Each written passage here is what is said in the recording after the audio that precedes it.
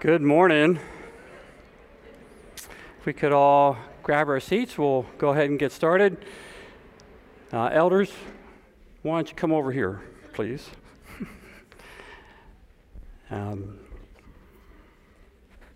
Good.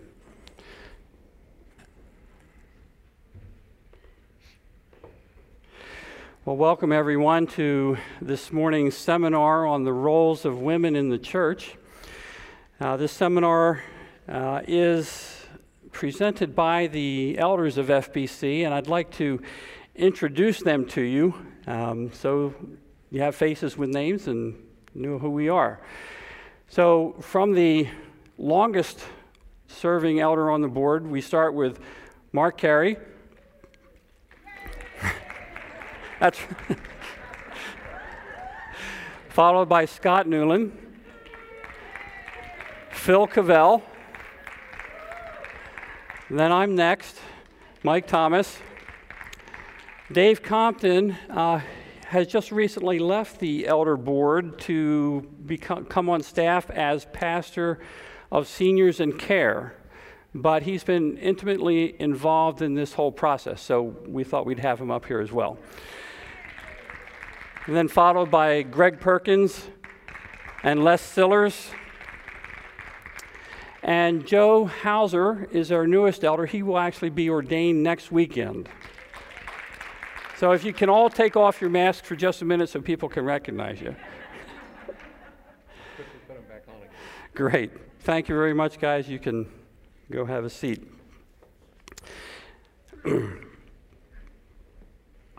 For the past year, the elders have revisited this topic of the role of women in the church. And we were set actually to have this seminar in March. But as COVID-19 began its impact, we postponed the date until today. So thank you all very much for coming. We'd like to open the seminar. We've asked a few of our leaders to pray for our time together this morning. So we have Rich Brito, who has led the men's Bible study on Thursday mornings. Beth Orth, who leads the Women in the Word portion of Women of Fellowship Ministry, and Susan Avery, who co-leads the Women's Discipleship portion of Women of Fellowship Ministry with Annette Horton. Rich, would you please start us off?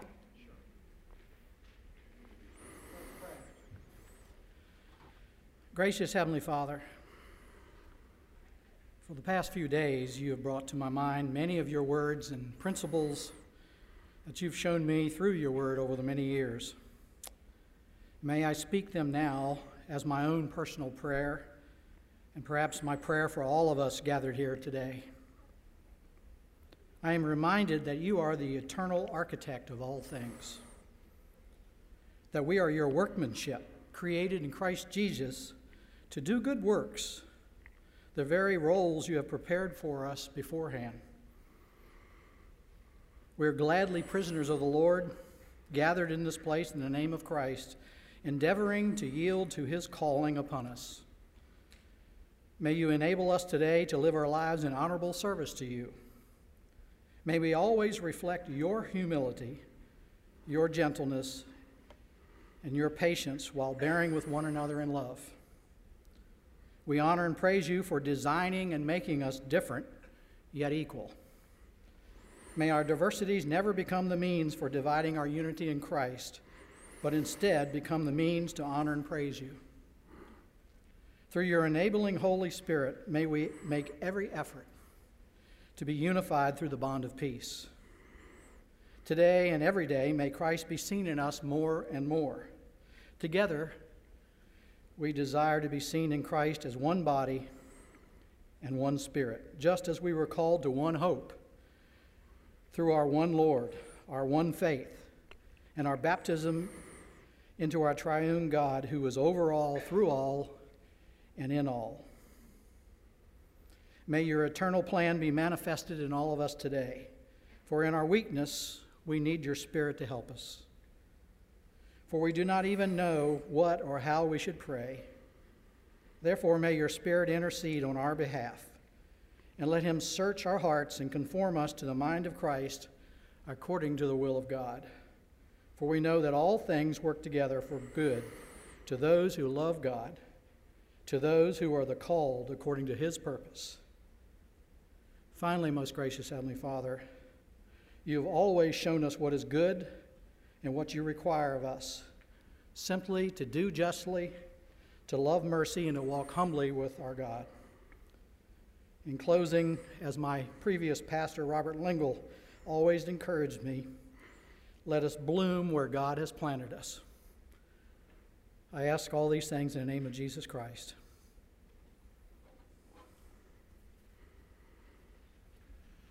Our eternal God, the creator of the universe, the sovereign one over all of us. Father, we come before you today as children needing a father, as sheep needing a shepherd, as those who would desire to divide the word correctly.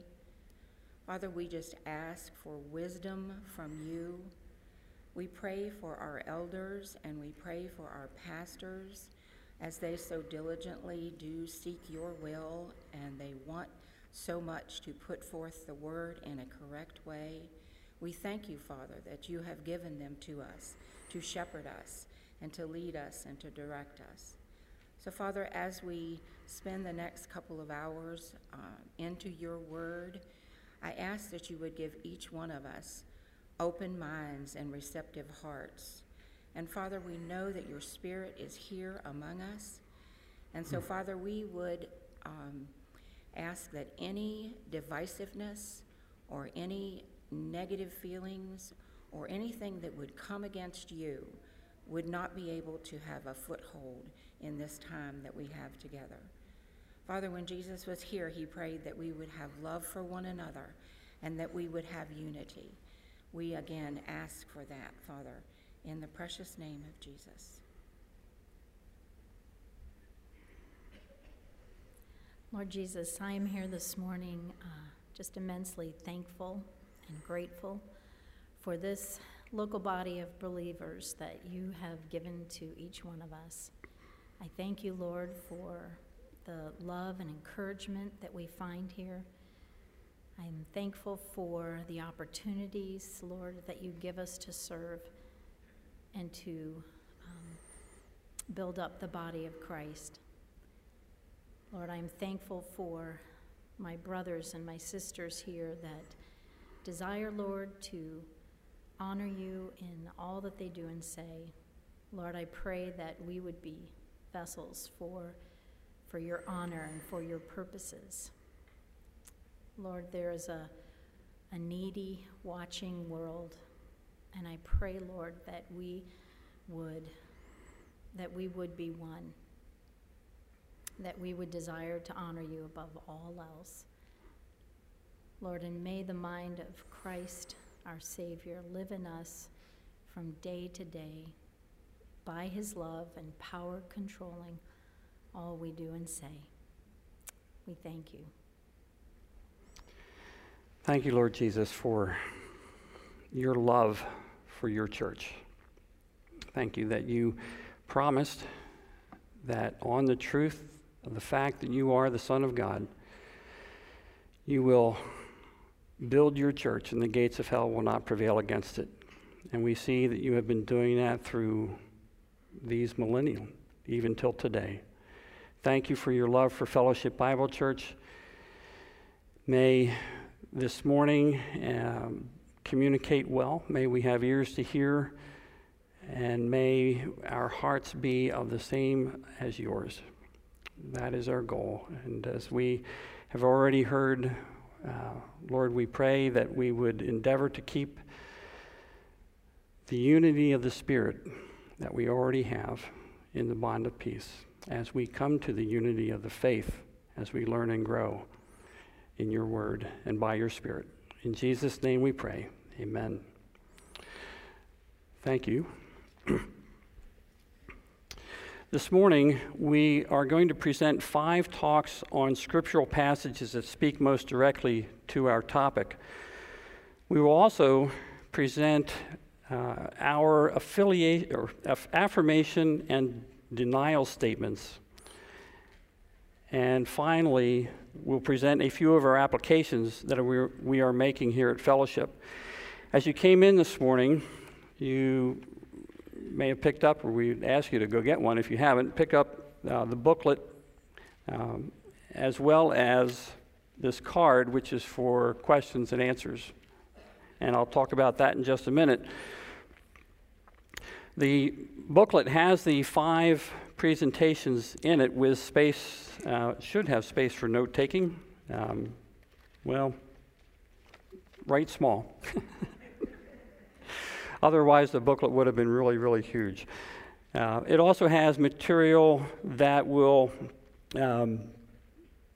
be included in a booklet that will be published at a later date and will be made available to the congregation. And that material includes a background statement, a statement on what the Bible says, how it's to be interpreted and applied, and it also will have our affirmations and denials document. But right at the very beginning, it does have the agenda, so that is what we will be following this morning. We will also have a question and answer time toward the end of the seminar, and we ask that the questions be submitted in writing on the back of these cards that are made available, and that you would put them in the boxes at the back of the room at each entrance. Or is it only at that entrance? It's at both entrances during our break, and then any time after the break you can also submit those questions. This morning we will take all questions, but we will only answer questions referring to the biblical interpretation of the scriptures discussed. Questions regarding application we will answer at a later time. So please feel free to write them down and submit them. All questions can be submitted anytime after the seminar. Also, questions can be submitted at any time after the seminar to the elders by way of email, and that address is elders@fbcva.org. As a little introduction to our time, I'd like to read this portion. The Bible is not silent on this topic of role of women within the church. No matter your position regarding this topic, it is easy for us to agree that numerous locations in the New Testament address this subject.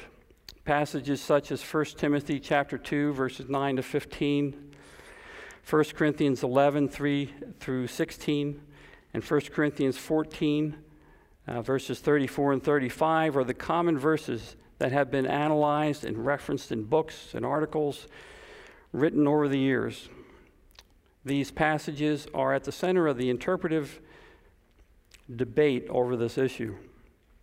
Unfortunately, there is various disagreement over 2 critical issues. First, what these passages are teaching, which is the interpretation of the text, and secondly, how these passages should be carried out within the church, which is the application. The most important of these 2 areas of contention is the first disagreement, understanding what the text is teaching. There is always only one interpretation of a passage, one correct intended meaning by the original author. There is probably one intended application by the original author as well. However, there may still be multiple ways the passage can be legitimately applied, depending on such factors as time, place, culture, etc. Evangelicals who take the Bible seriously would all agree that God has designed certain gender roles within the church, and actually within society at large.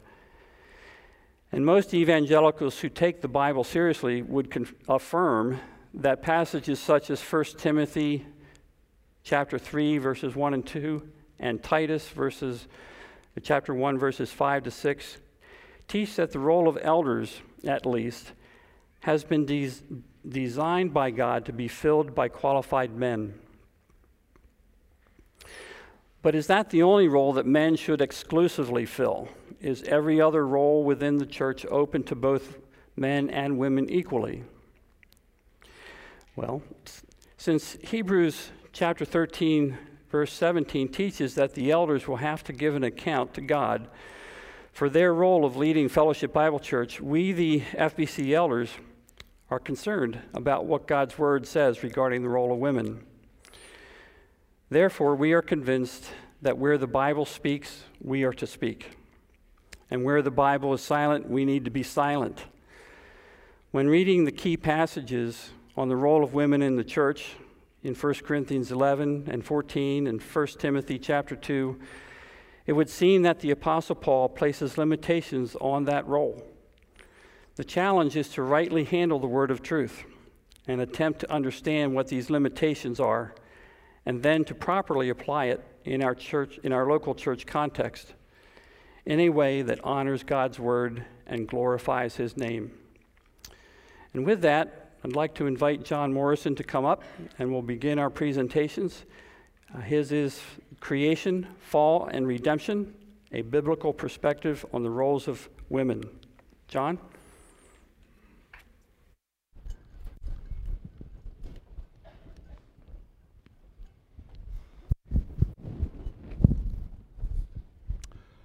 Good morning.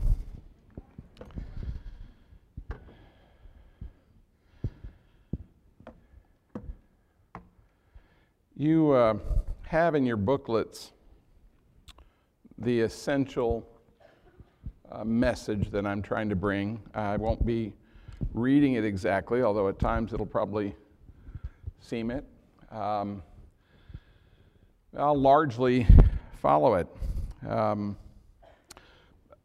My goal is to try to lay out a foundation, a biblical, I'm going to call it a biblical portrait of what God says about men and women, not just in the church. In fact, I'm largely leaving the comments about the church to others, but in creation, in the fall, and in the redemptive patterns that the New Testament shows in terms of some of the specific commands to men and women.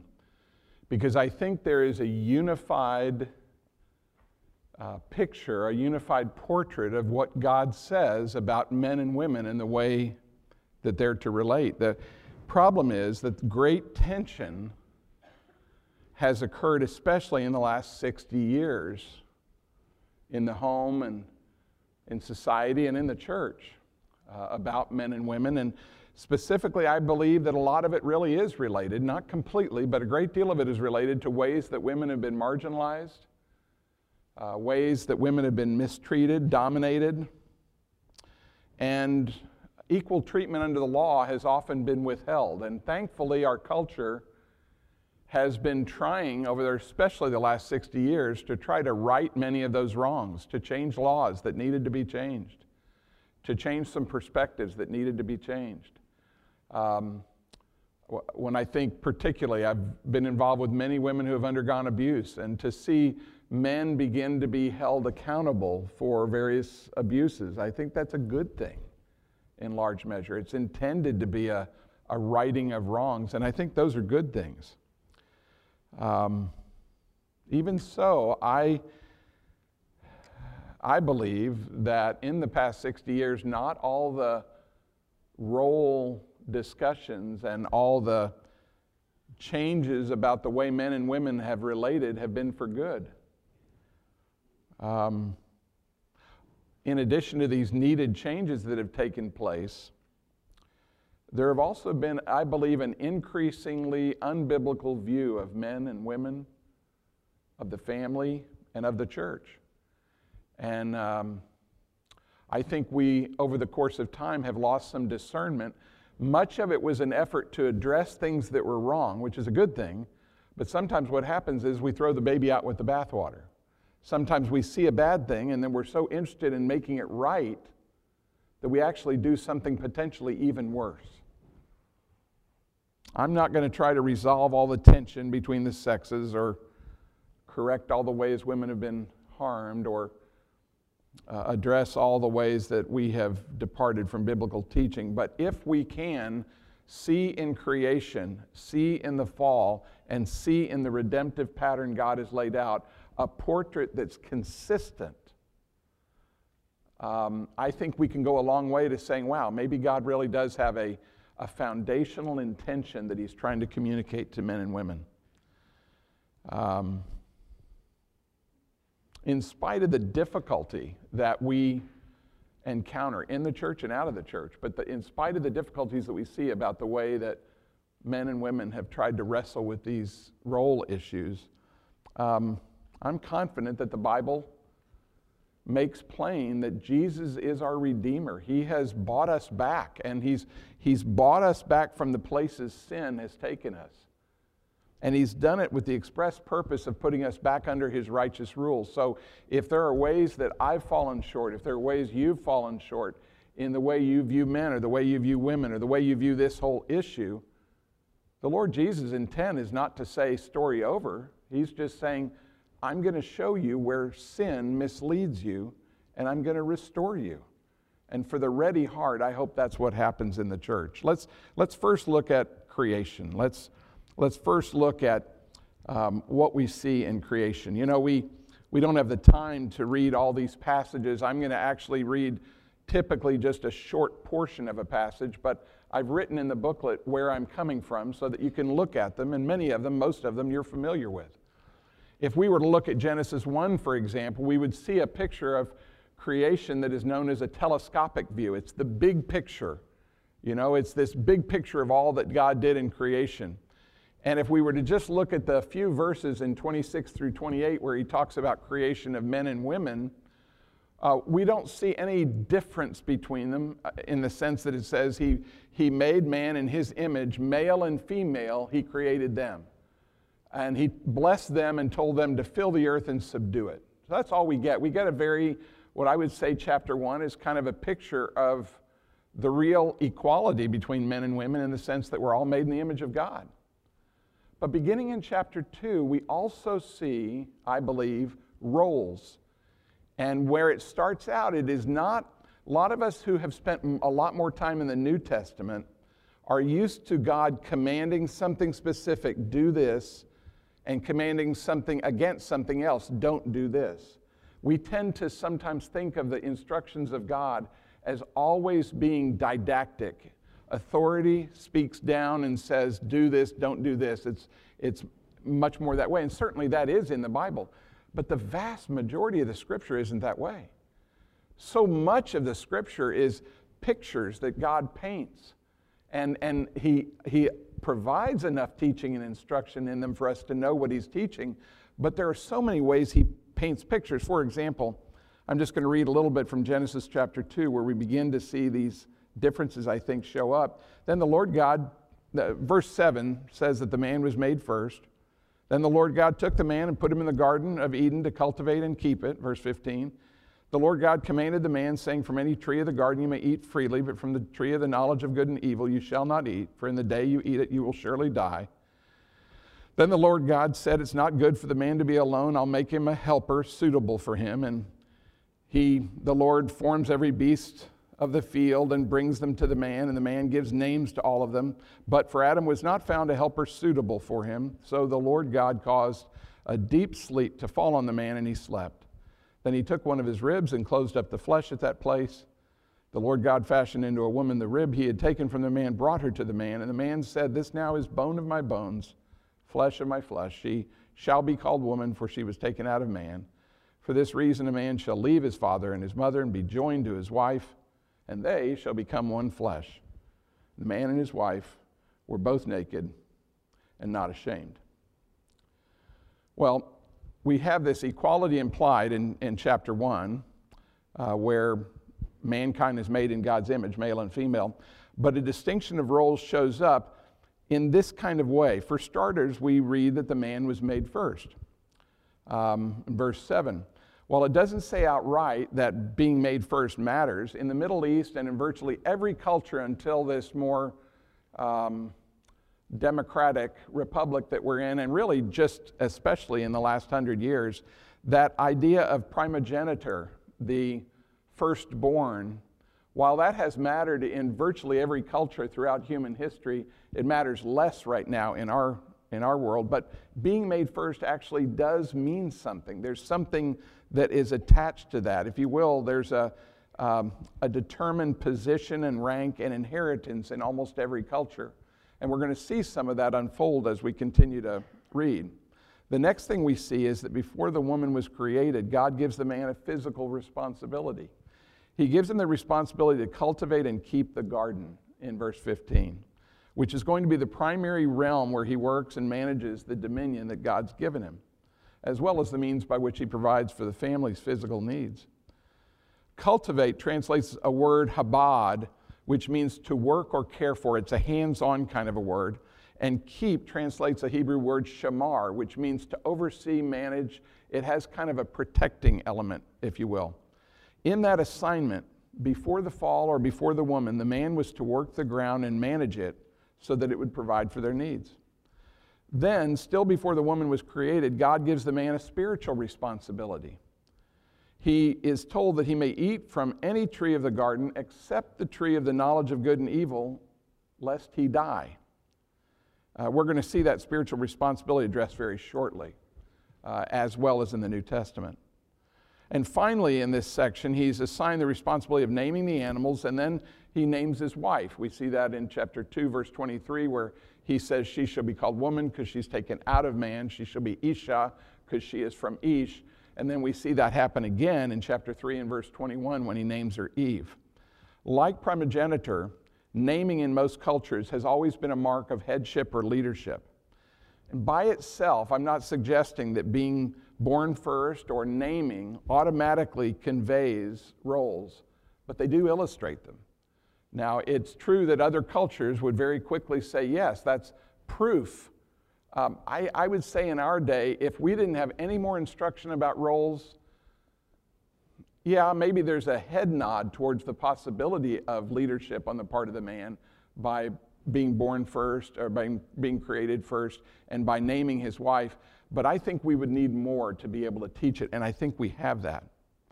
Regarding the creation of the woman, we read, because it was not good that the man be alone, the woman was made, and she was declared suitable for him. And lest we think this is just sort of a description without meaning, it just so happens that the man was alone, it wasn't good, God made somebody suitable. Lest we miss that, in the New Testament, in 1 Corinthians 11, verse 9, this is picked up where we read, man was not made for the woman's sake, but woman was made for the man. So we have to do something with that. Again, if that's the only verse I had, I wouldn't make a case for roles. But if it weaves together with the portrait God plays as well as the direct teaching, then I realize, oh my goodness, God was weaving together a tapestry of roles. The next thing we see is that God assigns the man the responsibility of leaving his father and mother and joining to his wife. Many times we overlook this because, of course, a woman, when she gets married, is also leaving her father and mother. So it's not that the woman doesn't do that. But the burden for it, according to the scripture, says that the man is to leave his father and mother. The man is to cleave to his wife. I believe that's a picture of the fact that the primary burden for launching out into a new home is the man's. That's something that's not seen in our day. There are a lot of young men today who don't understand that they have the primary burden of being able to say, yes, I'm leaving my father and mother, and yes, she's leaving her father and mother, but I need to take a lead in this, and not only do I take a lead in leaving, meaning a primary responsibility for helping establish this new home we have, but I'm also to take the primary responsibility in cleaving. You see, in our day, very many men don't understand that for marital unity to take place, one of the requirements was that he would pursue her. He would cleave to her. He would draw near her. That's not that she doesn't do that to him, but the primary burden in creation was not for her to be the one to make that happen. And I'll tell you, that's been one of the areas that we have dropped the ball the most in the church among many men today, is that many of us have taken for granted what we have if we happen to be married. And we've failed to take a burden that was given to commanded to the man. You are the one who takes the lead on this. Now, again, These passages don't lay out a law like here are your roles, but they're showing something. They're showing the man being made first. They're showing him with the responsibility to tend and keep, provide. They show him the spiritual leadership responsibility of what he's supposed to do with regard to eating.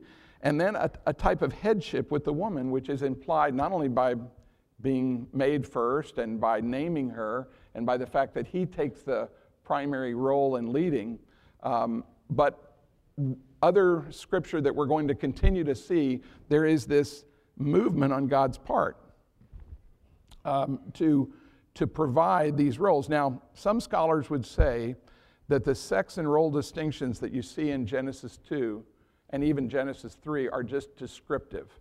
In other words, they say there's no meaning to it.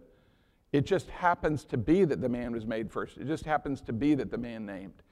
It just happens to be that God told the man to do this in the garden, and he just happened to make the woman. He could have done it the other way around, and he could have. That's certainly a point, but he didn't.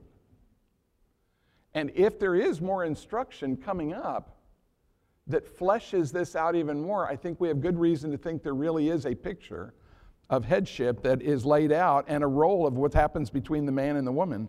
And I think then, if that's the case, these things are not merely descriptive, they also are prescriptive.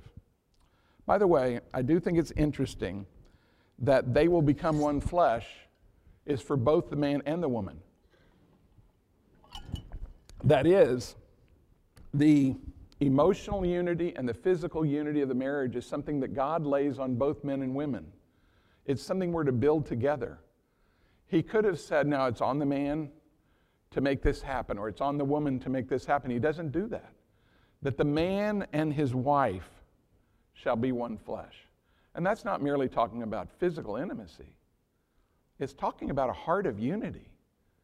It's something that one flesh is pictured in the sexual relationship, but that's just the picture of it.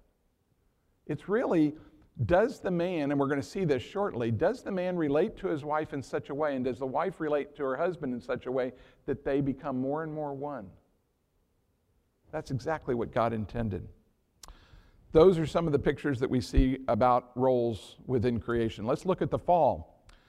We'll look at the fall, and again, you guys are familiar with it, and I won't read the whole chapter of Genesis 3, but I'd like to suggest that there are lots of pictures of roles that show up here.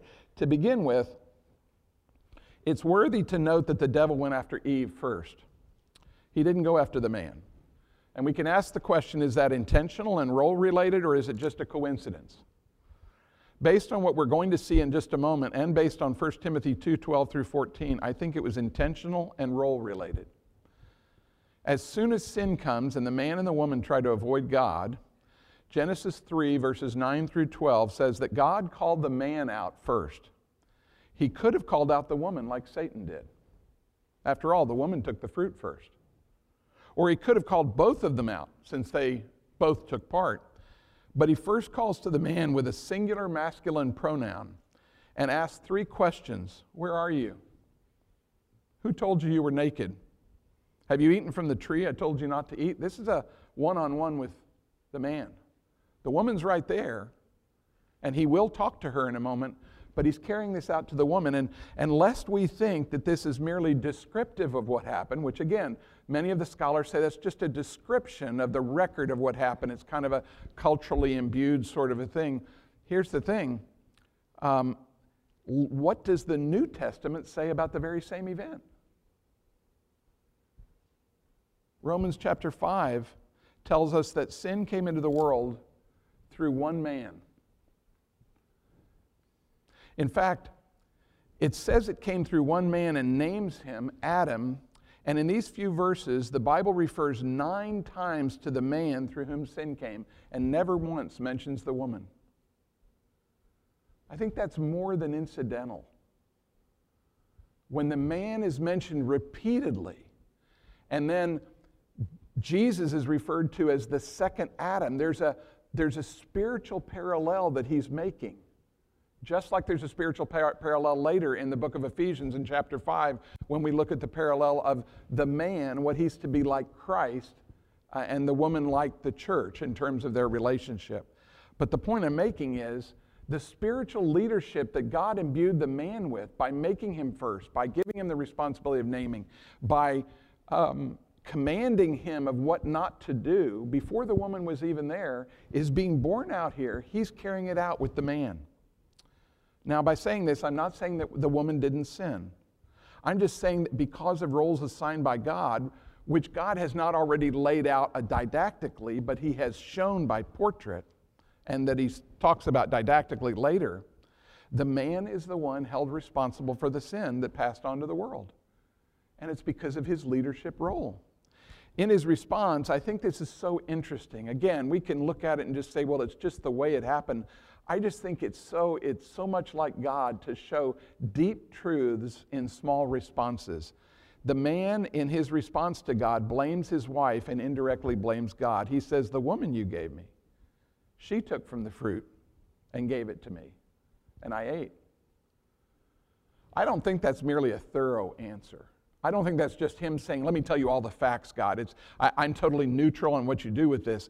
I think there's an intention to move the spotlight off of him, because the spotlight is clearly on him, and he wants it on the woman, and he wants a little bit of it to be diffused over to God. It's kind of like, I'll take 25% of the blame, God, but I think you need to take 25%, and I think that lady really probably needs the rest. And here's the thing. In the man's role to lead, protect, and provide for his wife, if his assignment is that, and if we see that continue to be supported throughout the Bible, such that by the time we get to the New Testament, we can say, wow, there is a clear portrait laid out here. It should be no surprise to us that the minute sin comes into the world, the man's going to be the exact opposite of all of that. You look at what the man does here, and he throws her under the bus. He's willing to sacrifice her. How many times in the middle of an argument between a husband and a wife are we as men inclined not to look at our own heart, but to look at her heart, to look at how we can shift the blame over here, because we're not beginning first with ourselves, which is precisely what a spiritual leader is supposed to do. Notice the next thing that further delineates roles. When God speaks judgment on the woman, notice where he speaks the judgment. I will multiply your pain in childbirth. In pain you will bring forth children. Yet your desire will be for your husband, and he will rule over you. The temporal judgment of sin will be something she would uniquely experience in the context of being a woman, uniquely in her roles as a woman. She'll be affected through the pain of childbirth. She will desire, whatever that is, we'll get to that in a minute, her husband. She will be ruled by, whatever that is, and we'll get to that in a moment. None of those could be applied to a man. That is to say that the specific ways God pronounces a judgment on the woman are going to be experienced in the context of her role as a woman.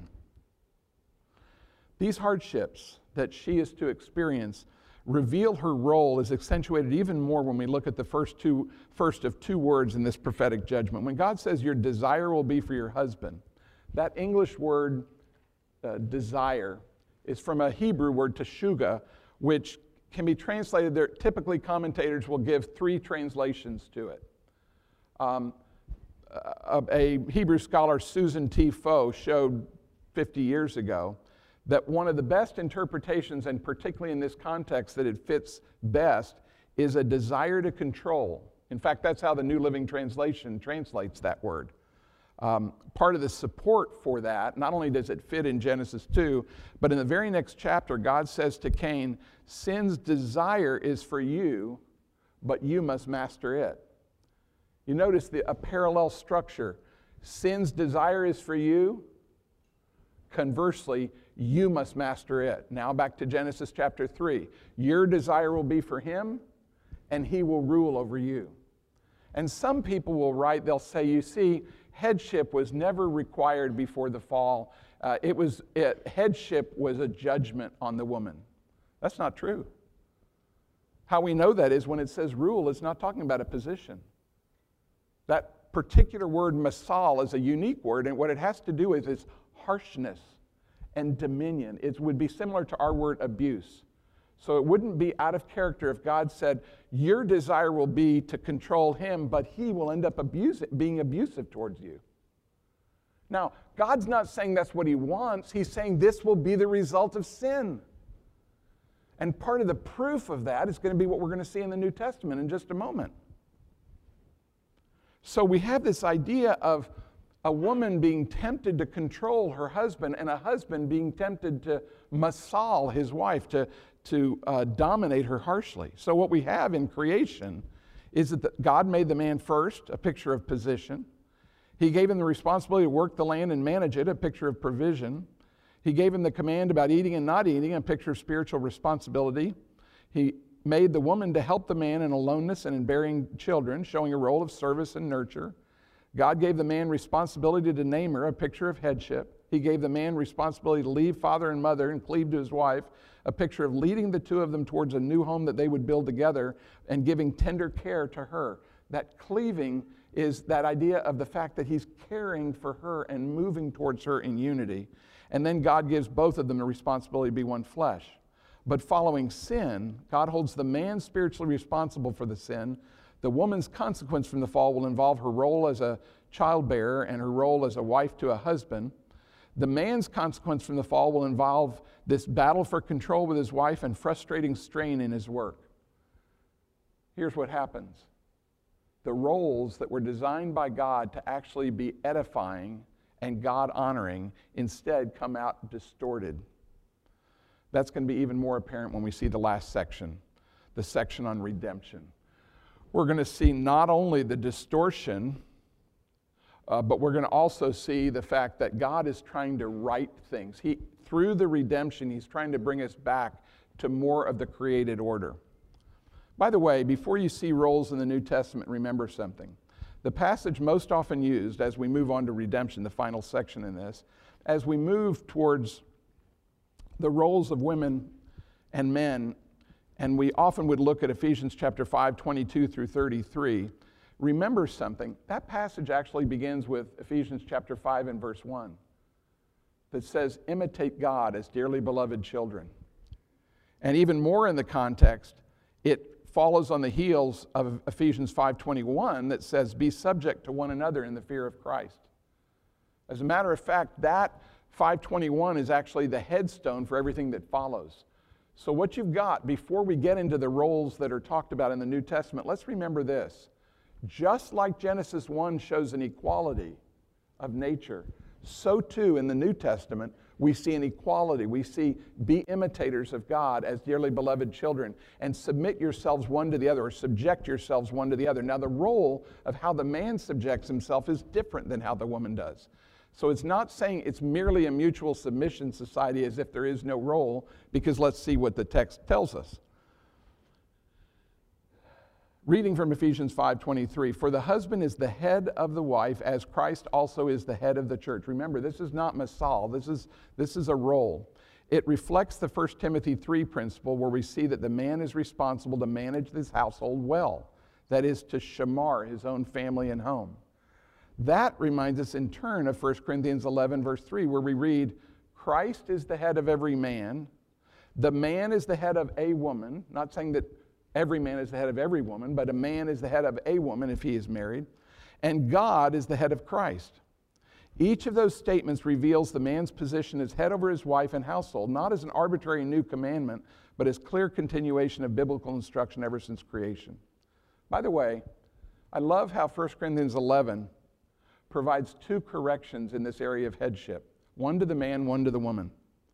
The correction to the man is, notice it says, Christ is the head of the man. Which means before the man goes strutting his stuff and thinking, I'm something because I'm appointed to be head in the area of marriage, he better recognize he's under someone else's authority.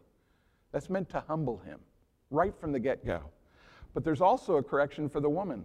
Lest she think that because her husband is described as her head, that she thinks she's in a diminutive position, that she's in an insignificant position, that somehow she's not his equal. The very same passage says, and God is the head of Christ. Same language. What it's saying is, just as Jesus submits himself to the Father, so too a wife is to submit herself to their husband. It's part of a created order reflecting the image of God. It's a good thing, it's not a bad thing. These declarative statements about the identity and responsibility of the man and woman are consistent throughout the New Testament. And This is so important. Don't lose this. They are the very opposite of what the fall would have induced them towards naturally. The fall inclines the man to dominate harshly or to back away from his responsibility. The fall inclines the woman to try to control her husband. But in the face of those inclinations, she is to do just the opposite. She is to subject herself in the fear of Christ to her own husband as to the Lord, verses 21, 22. She is to, as the church is subject to Christ, let the wives be subject to their husbands in everything, not in sin. Acts chapter 5, verses 1 through 9 make that clear in the case of Ananias and Sapphira. She's not to subject herself to her husband in sin. Similarly, Peter says, be submissive to your husbands so that even if they are disobedient to the word, they might be won without a word by the behavior of their wives. This is a consistent message.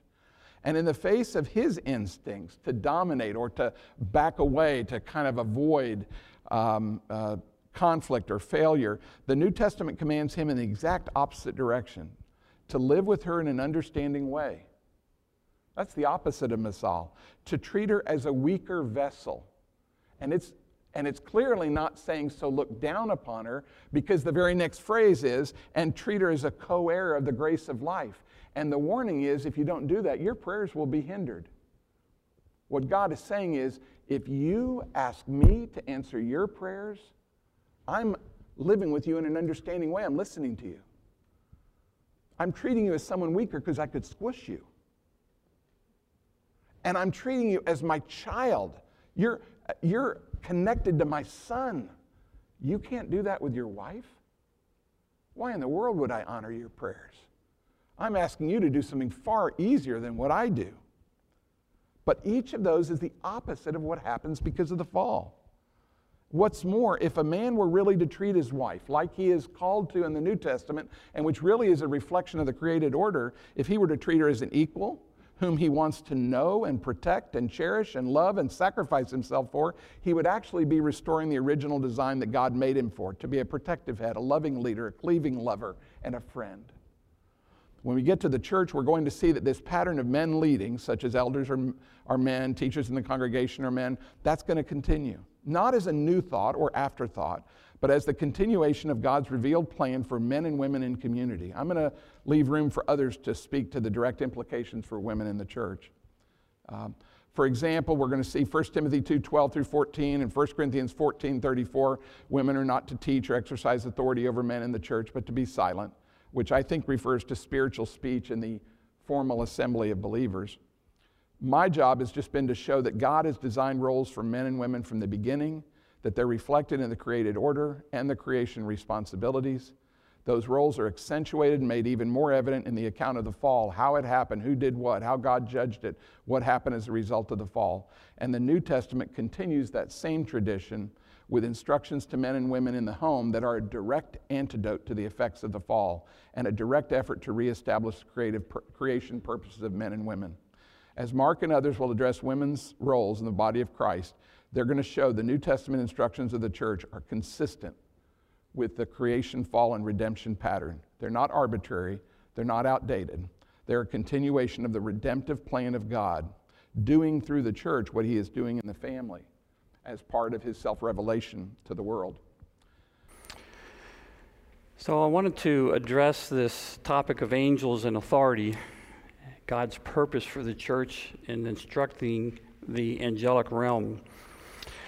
We know that God is the creator and we are his creation. As such, we should recognize we are under his authority for him to use us as he determines for his purposes. But besides humans, God has also created intelligent spirit beings that he communicates with and employs to accomplish his purposes. These spirit beings are called angels. So what do angels have to do with gender roles in the church? Why is it important to bring them into this discussion? Angels include both unfallen angels and fallen angels, who are also known as demons. Often in discussions about angels, we concern ourselves with the impact that they have on us, particularly demons and their leader, Satan.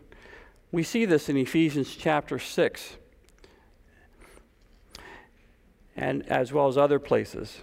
And this is good and a profitable discussion. However, we do not often discuss for what purposes God uses us as the church to impact the angelic realm, both angels and demons. So an aspect of this discussion on gender roles in the church is found in Ephesians chapter 3, and I would like to read these verses. First of all, chapter 3, verses 1 through 7, and then 10 and 11. For this reason, I, Paul, the prisoner of Christ Jesus for you Gentiles, if you indeed have heard of the dispensation of the grace of God which was given to me for you, how that by revelation he made known to me the mystery, as I have briefly written already, by which when you read, you may understand my knowledge into the mystery of Christ, which in other ages was not made known to the sons of men, as it has now been revealed by the Spirit to his holy apostles and prophets, that the Gentiles should be fellow heirs of the body and partakers of his promise in Christ through the gospel, of which I became a minister according to the gift of the grace of God given to me by the effective working of his power. And then verses 10 and 11, and here's the purpose statement, to the intent that now the manifold wisdom of God might be made known by the church to the principalities and powers in the heavenly places, according to the eternal purpose which he accomplished in Christ Jesus our Lord. The Apostle Paul writes to the Ephesian church a beautiful letter teaching them so much about the truth of who the church is. He describes the concept of the church as having been a mystery in the ages before Christ's resurrection. But what is God's purpose for the church? And part of that purpose is to make known God's manifold wisdom to the angelic realm. What is the definition of manifold? It's by Merriam-Webster. They say that it's marked by diversity or variety. God's wisdom has many facets to it, and one of these facets that God wants to communicate through the church to the angels and demons has to do with authority.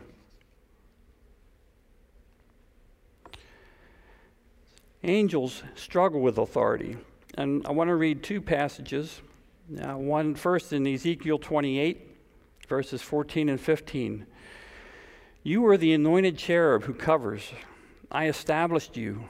You were on the holy mountain of God. You walked back and forth in the midst of the fiery stones. You were perfect in your ways from the day that you were created, till iniquity was found in you. And then in Isaiah 14, verses 12 to 14, how you are fallen from heaven, O Lucifer, son of the morning. How you are cut down to the ground, you who weakened the nations. For you have said in your heart, I will ascend into heaven. I will exalt my throne above the stars of God. I will also sit on the mount of the congregation, on the farthest sides of the north. I will ascend above the heights of the clouds. I will be like the Most High. Lucifer and the angels that followed him had a problem with God's authority. They were created perfect and holy without iniquity, but at some point, likely between the day 7 of creation and the temptation of Eve in the Garden of Eden, Lucifer was found to have iniquity within. He said in his heart, I will be like the Most High.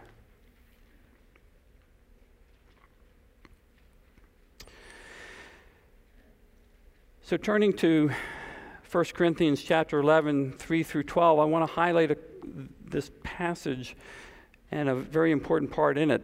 So reading there, but I want you to know that the head of every man is Christ, the head of woman is man, and the head of Christ is God. Every man praying or prophesying, having his head covered, dishonors his head. But every woman who prays or prophesies with her head uncovered dishonors her head. For that is one and the same as if her head were shaved. For if a woman is not covered, let her also be shorn. But it is shameful for a woman to be shorn or shaved. Let her be covered. For a man indeed ought not to cover his head, since he is the image and glory of God, but woman is the glory of man. For man is not from woman, but woman from man, nor was man created for the woman, but woman for the man. For this reason, the woman ought to have a symbol of authority on her head because of the angels. Nevertheless, neither is man independent of woman, nor woman independent of man in the Lord. For as woman came from man, even so man comes through woman, but all things are from God. Paul wrote 1 Corinthians for a number of stated reasons. He was in Ephesus at the time that visitors came from Corinth and gave a report to Paul of how things were going in the church back in Corinth. Mostly, it was not a good report. And Paul starts his letter by addressing things that the Corinthians were just wrong about. These include divisions, sexual immorality, lawsuits. Then in 1 Corinthians 7, Paul begins to answer questions that the Corinthians had posed written in a letter sent to him by the visitors to Ephesus. He continues to address these questions until chapter 11, verse 17, where he shifts his focus to the purpose and the proper behavior of what he calls the gathering. But in this second section, the last question that Paul addresses in this second section is regarding head coverings. Should women wear head coverings? Should men cover their heads? In answering the question, Paul states foundational truths that address the issue. These truths address authority and headship and the reasons for them. Christ is the head of every man, and the man is the head of a woman, and God is the head of Christ. Man is the image and glory of God, and therefore should not cover his head. Woman is also the image of God, as is established in the first chapter of the Bible. But she is the glory of man. This is emphasized by the creation order of man, not from woman, but woman from man. Man was not created for the woman, but the woman for the man. Then Paul makes this a remarkable statement that the woman should have a symbol of authority on her head because of the angels. Everyone in proper relationship, God, Christ, man, woman, instructs the angels of God's wisdom. Much has been said about, and much should be said about, proper authority. One key aspect of that discussion should be what God is communicating to the angels through the church functioning as God designed regarding authority.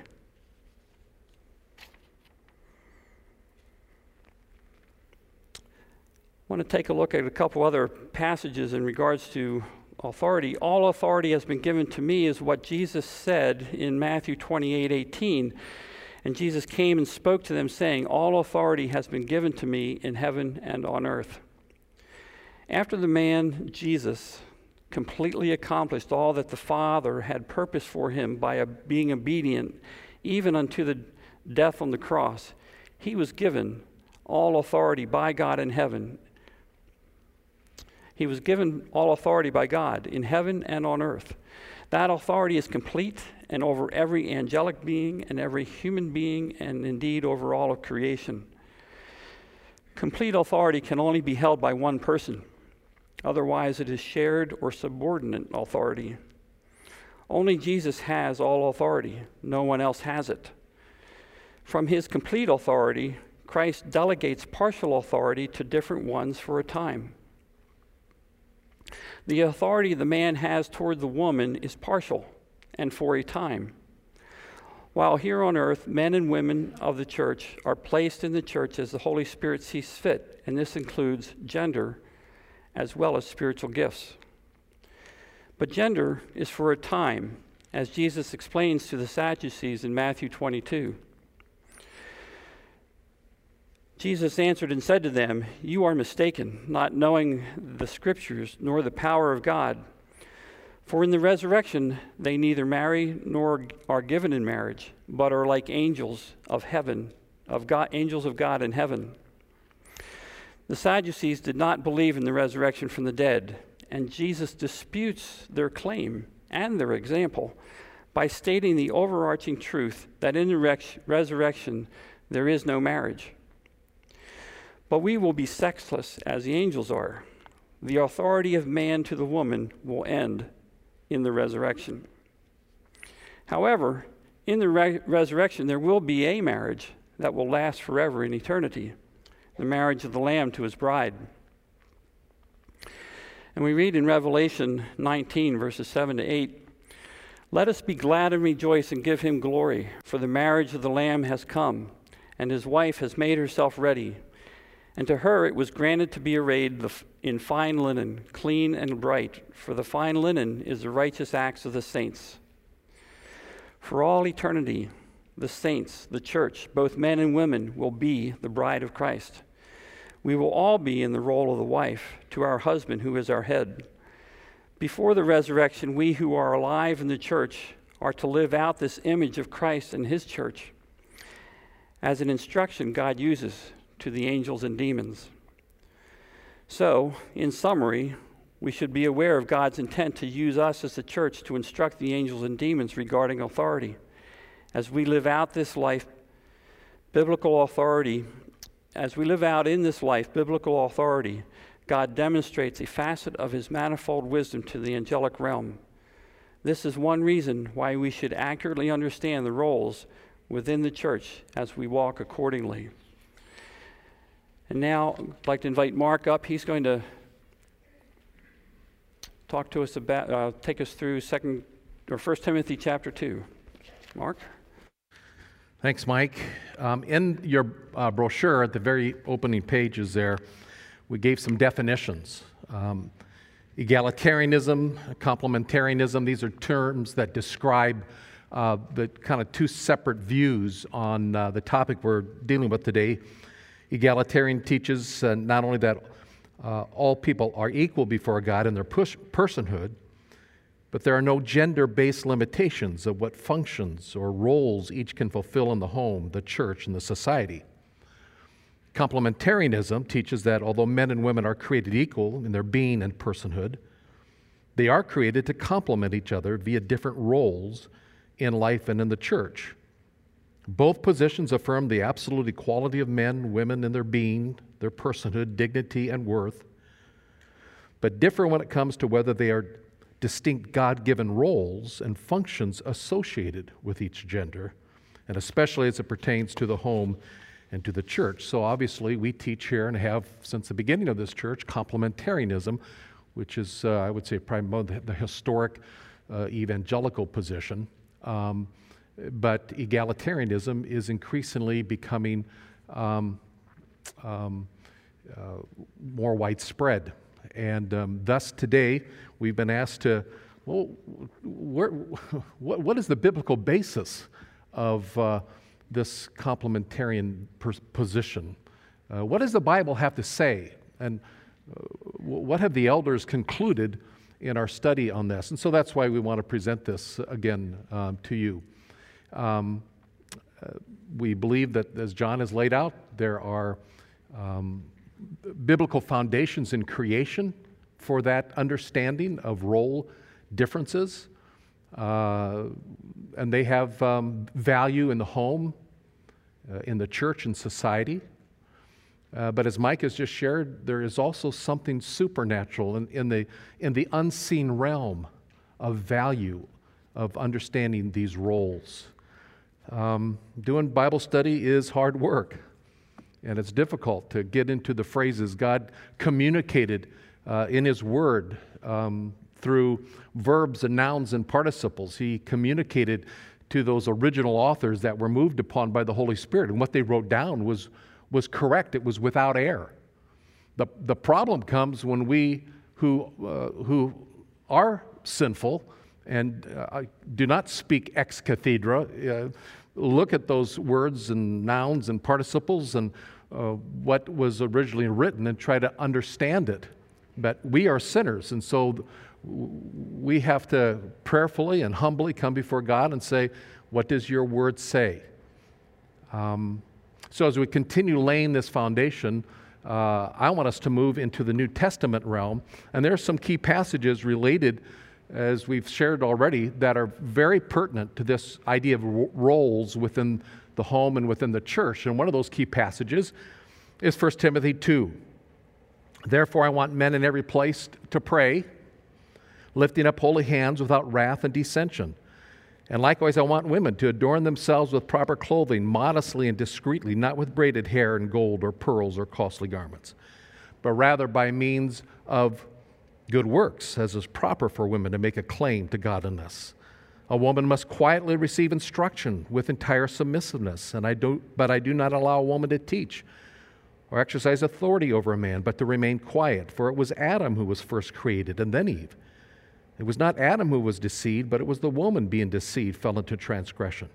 But the woman will be preserved or saved through the bearing of children if they continue in the faith and love and sanctity and with self-restraint. Obviously, verse 11 and 12 are pertinent to our discussion and are also difficult. And if you just looked at verse 11 and 12, you would have to conclude, well, Paul's prohibiting something. But what is it that he is prohibiting? What is he saying here? And we have to, I think, also understand the overall context of this 1 Timothy passage. Why was Paul writing 1 Timothy? Well, he tells us in chapter 3, verse 14 and 15, I'm writing these things to you, hoping to come to you before long, but in case I'm delayed, I'm writing so that you know how you are to conduct yourself in the household of God, which is the church of the living God, the pillar and the support of truth. How to conduct ourselves in the household of God. So Paul goes on and he explains some of those instructions about how we are to conduct ourselves in the household of God. He talks about we are to guard against false doctrine in chapter 1, or what's the proper understanding of church leadership, and he lays that out in chapters 3 and 5, or how family relationships in the church, how we treat one another. It's chapter 5 and in chapter 6. Just general directives to Timothy as he shepherds the church in Ephesus, he writes. Some of Paul's instructions focused upon the gathering of the church and the proper decorum when worshipers meet together, and that's what this passage is referring to in chapters 2, verses 8 through 15. So if we look at this a little bit more deeply, chapter 2, verse 8 says, Therefore, I want men in every place to pray, lifting up holy hands without wrath and dissension. And there's that little phrase, I want men in every place. It's a phrase that indicates Paul is concerned about when the church is gathered. In every place, when the church is gathered, when it meets to worship, men are to lift up holy hands. And the word that he uses for men there is a Greek word, aner. And we'll see that plays in the next couple of verses. So he wants proper decorum. Men, lift up holy hands and do it without wrath and dissension. There was probably something going on there that we may not know the specifics of, but the prayer meetings and the worship gatherings probably weren't always friendly meetings. Verse 9 and 10 says, Likewise, I want women to adorn themselves with proper clothing, modestly and discreetly, not with braided hair and gold or pearls or costly garments, but rather by means of good works, as is proper for women making a claim to godliness. Paul, again, his directive to women is regarding their attitudes. He directs them to dress properly, not ostentatiously, to draw attention to themselves, but modestly, and make their claim of godliness through their good works. Historians, interesting kind of sideline, in the first century there's evidence and archaeological evidence that things like hairstyles were of prominent women in ancient Rome, specifically emperors' wives, set the trends. And we have evidence like in Ephesus, where Timothy was writing to the church in Ephesus. These things were kind of the trends of the day were taking place, captured in that term braided hair. And Paul is simply saying, don't make your claims to your who you are, your identity, by the trends of the day. Make it by the heart. Now, verse 11 and 12. Verse 11 and 12, it says, A woman must quietly, or the King James says, in silence, receive instruction with entire submissiveness. I don't allow a woman to teach or exercise authority over a man, but to remain quiet. This is kind of ground zero in the women's role issues here. In verse 11, first of all, you notice that there is a change from the plural in verse 9 and 10, women are to dress this way, to a singular in verse 11, a woman must quietly receive instruction. Now, some would say, well, there must have been a problem in the church at Ephesus, so now moving from the general statement, he's going to focus on a particular issue and probably a particular woman. The grammar does not support that. He's speaking of women generically. This is what's called, it's a noun that's called an anarthrous noun. There's no article in front of it. If there was an article in front of it, then you could say, yeah, there is a particular woman in mind. Down in verse 14, he actually uses the word woman and puts an article in front of it in verse 14 because he has a particular woman in mind. He's referring to Eve in that context. But here, not. So he's making a statement, a generic statement. Furthermore, the terms that are used here, again, man, aner, woman is the word gune. Although these terms, man, woman, aner, gune, are the same words that can be applied or translated husband and wife, it is important to understand that the context determines meaning. And in this context, Paul has been talking about men in general and women in general. Men are to lift up holy hands, women are to adorn themselves. And nowhere in the context is there a shift to husbands and wives. Now, again, the Egalitarians would say, well, this passage refers only to, within the church, a wife should respect her husband and certainly not be in a domineering way over her husband. But the context is not talking about husband and wife relationships. It's talking about the generic role of men and women in the church. Now, some writers will say, well, it's very similar, 1 Peter chapter 3, verse 1 through 7. John alluded to that passage, which clearly speaks to husbands and wives. And so some would say, well, that's how we should understand 1 Timothy 2. We should interpret these passages in light of just husband and wife relationships and not generally within the church. However, the key hermeneutical principle is that the immediate context determines the meaning. And the context of 1 Timothy shows us that Paul is referring generically to men and to women. It seems improbable that Paul would insert a teaching on husband and wives in the midst of his teaching of the worship order when the church gathered.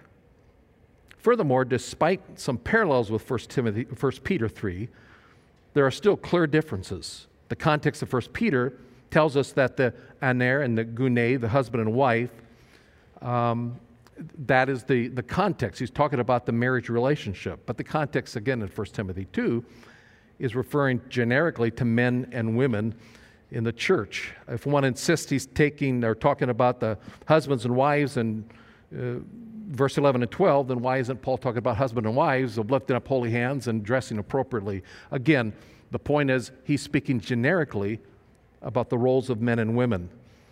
And women are to be, it says, receive the instruction quietly.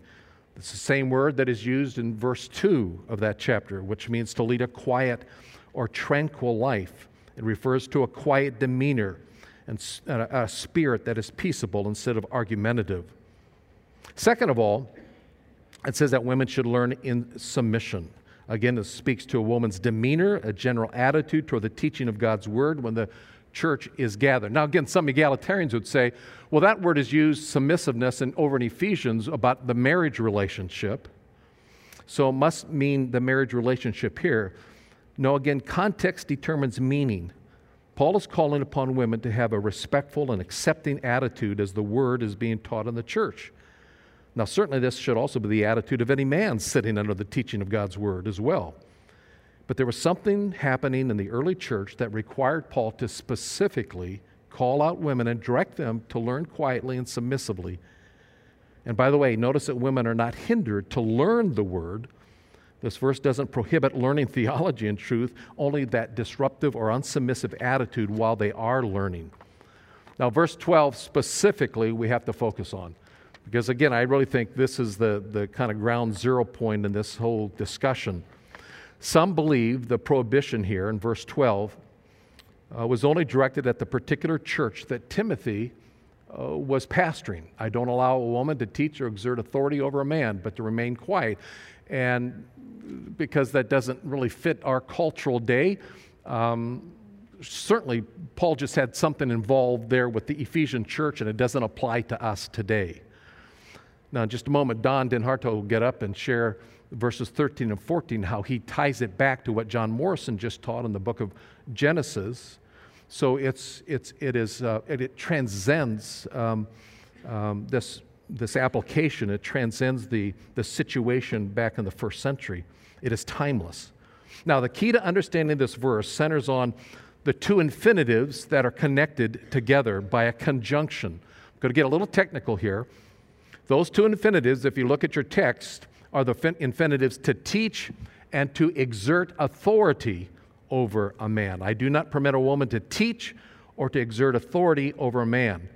Now, there are a couple of key syntactical and lexical issues in that really small phrase that are really crucial to understand if we're going to interpret this phrase correctly. First of all, let me share the lexical issues.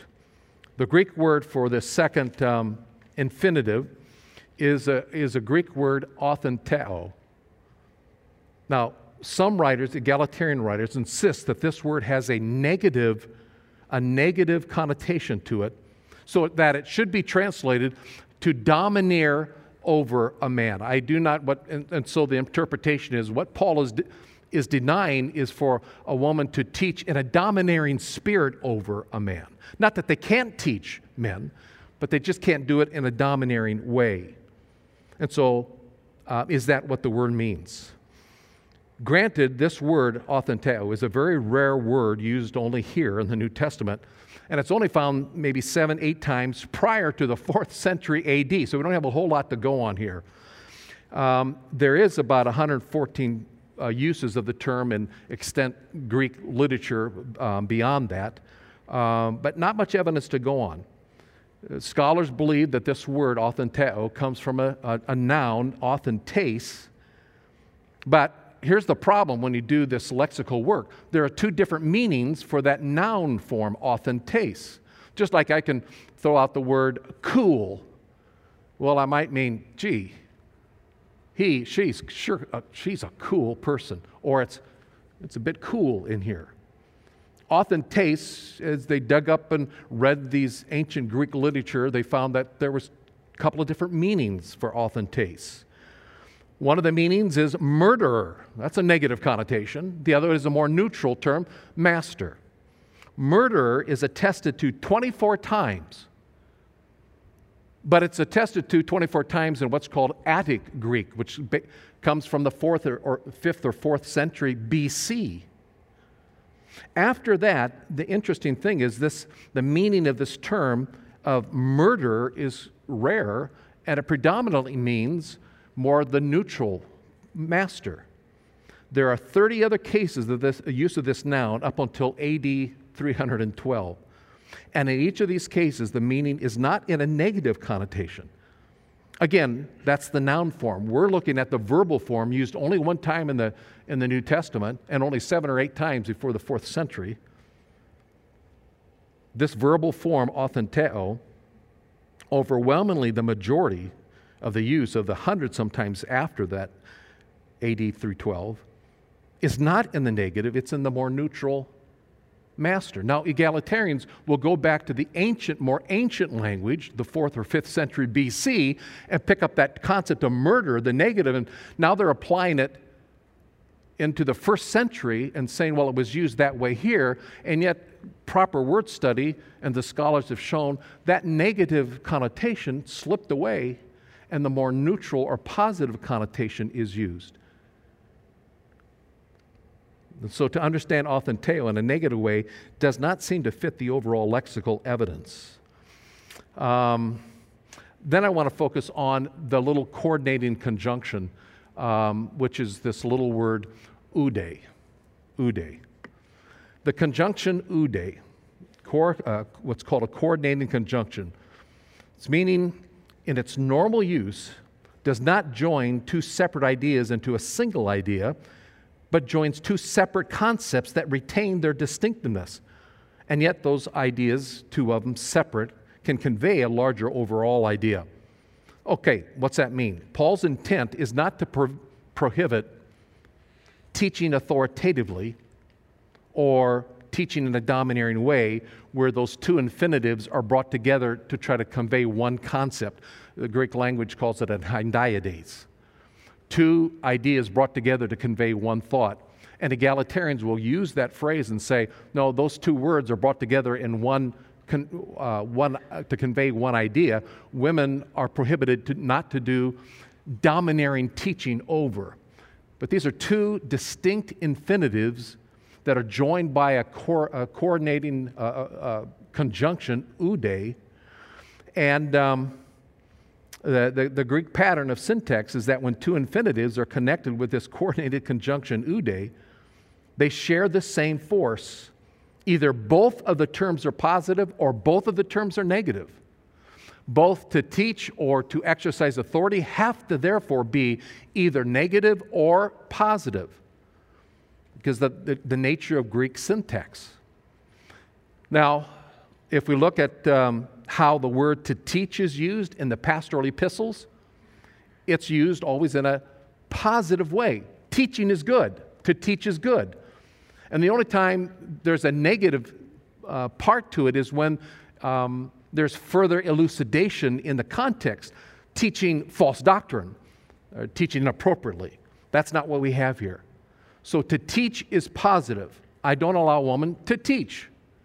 And therefore, by the Greek syntax and construction with oude, a coordinating conjunction, the next infinitive, or to exert authority over a man, must also not be in a negative way, that is a dominating way or an inappropriate way, but it is also a neutral or positive thing. Exercising authority can be good. Parents need to do it. Authorities need to do it. And Paul is saying within the church, authority also has to be exercised. He's just saying women are not to be in positions where they teach or exert authority over men in that context.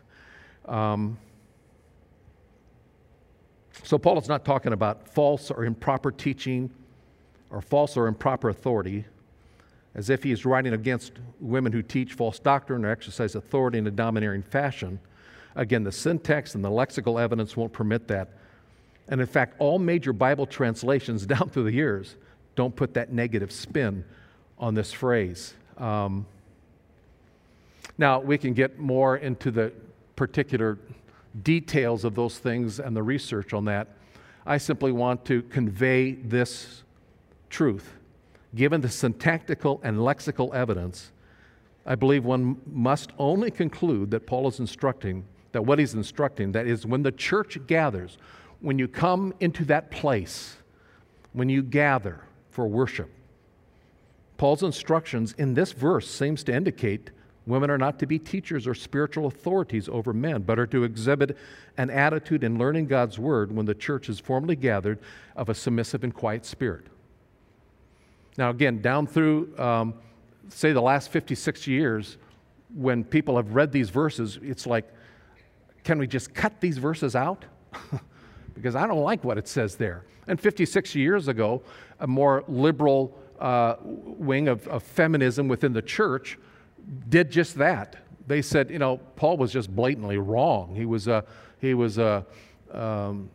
bigot, and they discarded that. When I was going to seminary, and 40-some years ago, those were the writers that we were interacting with.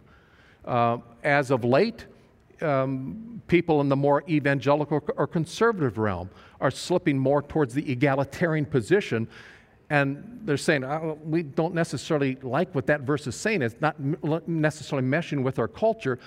There must be something in the Greek language that we're missing, and so they're attempting to take these phrases and these words and say, well, it really is not meaning what it is saying. And that is dangerous. And when you look at the Greek and the lexical evidence and the syntactical evidence, you just got to conclude that this is exactly what Paul is saying. Now, I'm going to invite Don Den Hartog up because he's going to continue with that passage. And you look at verses 13 and 14, and the Apostle Paul is going to give some reasons why he concluded that. And it doesn't have to do with what was going on in Ephesus. It has something to do with what John was talking about in Genesis. So, Don?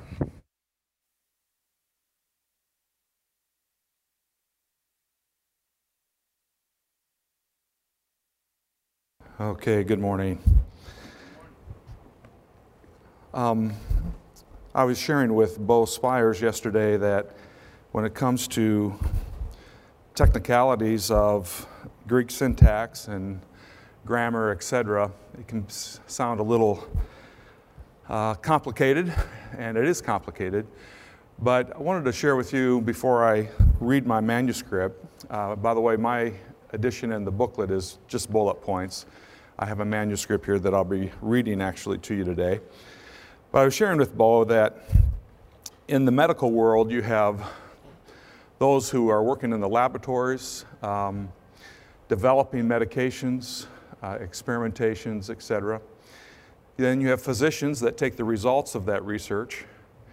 And then you have the patient who is the recipient of that research and doesn't understand the technical details of it, but benefits from it all.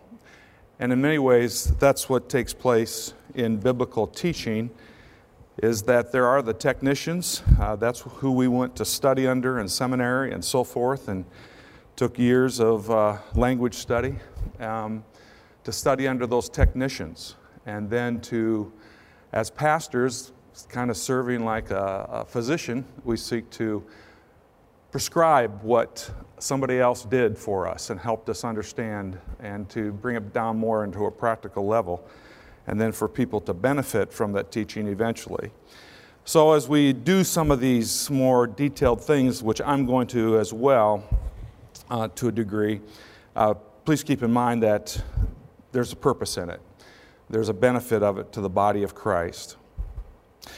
My topic is entitled The Salvation of the Woman in 1 Timothy chapter 2, verse 15, but we'll look at verses 13 and 14 in context.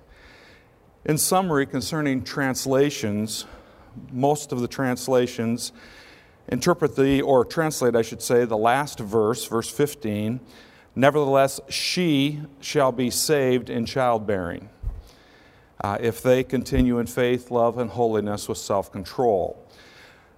The exceptions to that are the New International Version and the New American Standard Version that translates it, but women will be saved. The other versions, the English Standard Version, the New King James Version, and the King James Version all translate it that she shall be saved as a singular versus women as a plural. That said, shall be saved is a singular verb. It's future, it's indicative, and it is a singular verb. As we look at this passage of chapter 2, verses 13 through 15, I'd like to also address the broad context. And as I was listening to Mark, and we did not confer with one another in our study, preparations, and manuscripts, there's a little bit of overlap, but I think it'll be beneficial. In 1 Timothy 3:15, but if I am delayed, I write, so that you may know how to conduct yourself in the house of God, which is the church of the living God, the pillar and support of the truth. In this passage, it is understood to be a thematic statement, and if it is, it's stating the purpose of the epistle. Then the Bible student must take this statement into consideration in seeking the interpretation of each individual part of the epistle. In his commentary on the pastoral epistles, J.N.D. Kelly, who's a principal at St. Edmund Hall in Oxford, entitled his comments on the whole of this chapter as, quote, ordering of public worship, end quote. He writes, this section, dealing with the importance of public worship and the conduct appropriate at it, and the following chapter with its direction for the ministry, form the earliest manual of church order that we possess. The necessity of clear regulations for congregational gatherings was speedily realized in the primitive church. Kelly is not the only commentator who subtitles this section of the epistle under the subject of conduct within the church meeting. Paul outlines directives regarding prayers by the men, as Mark has communicated, modest attire by the women, the man's teaching role, and to understand these directives as referring to matters outside of the assembly meeting of the church would be contradictory to other New Testament passages. Women are given guidelines for public prayer. They're given guidelines for exercising the gift of prophecy in a public setting. And that's found in the book of 1 Corinthians.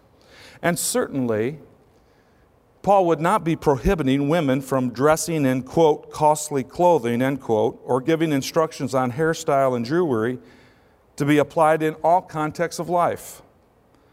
The assembly meeting itself is clearly in view in 1 Timothy 2.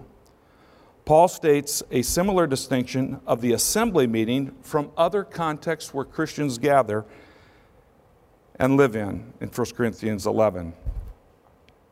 It must be said that Paul's usage of the word andros, a singular and congruent with the Adam and Eve account in verses 13 and 14, is the same root word of chapter 2, verse 8, that men should lift up holy hands in prayer. This term can be translated as husband if warranted by the context. However, the proximity of 2:8 and 2:12 using the same root word, the transition should be consistent, and the translation, I should say. However, it is very unlikely Paul is calling out only husbands to participate by lifting up holy hands in prayer. That would be very much of a stretch. The flow of the passage is addressing corporate worship of the church, and that lends to the translation of men and man in these instances. Now the interpretation of verses 13 through 15. For Adam was formed first, then Eve. And Adam was not deceived, but the woman, being deceived, fell into transgression.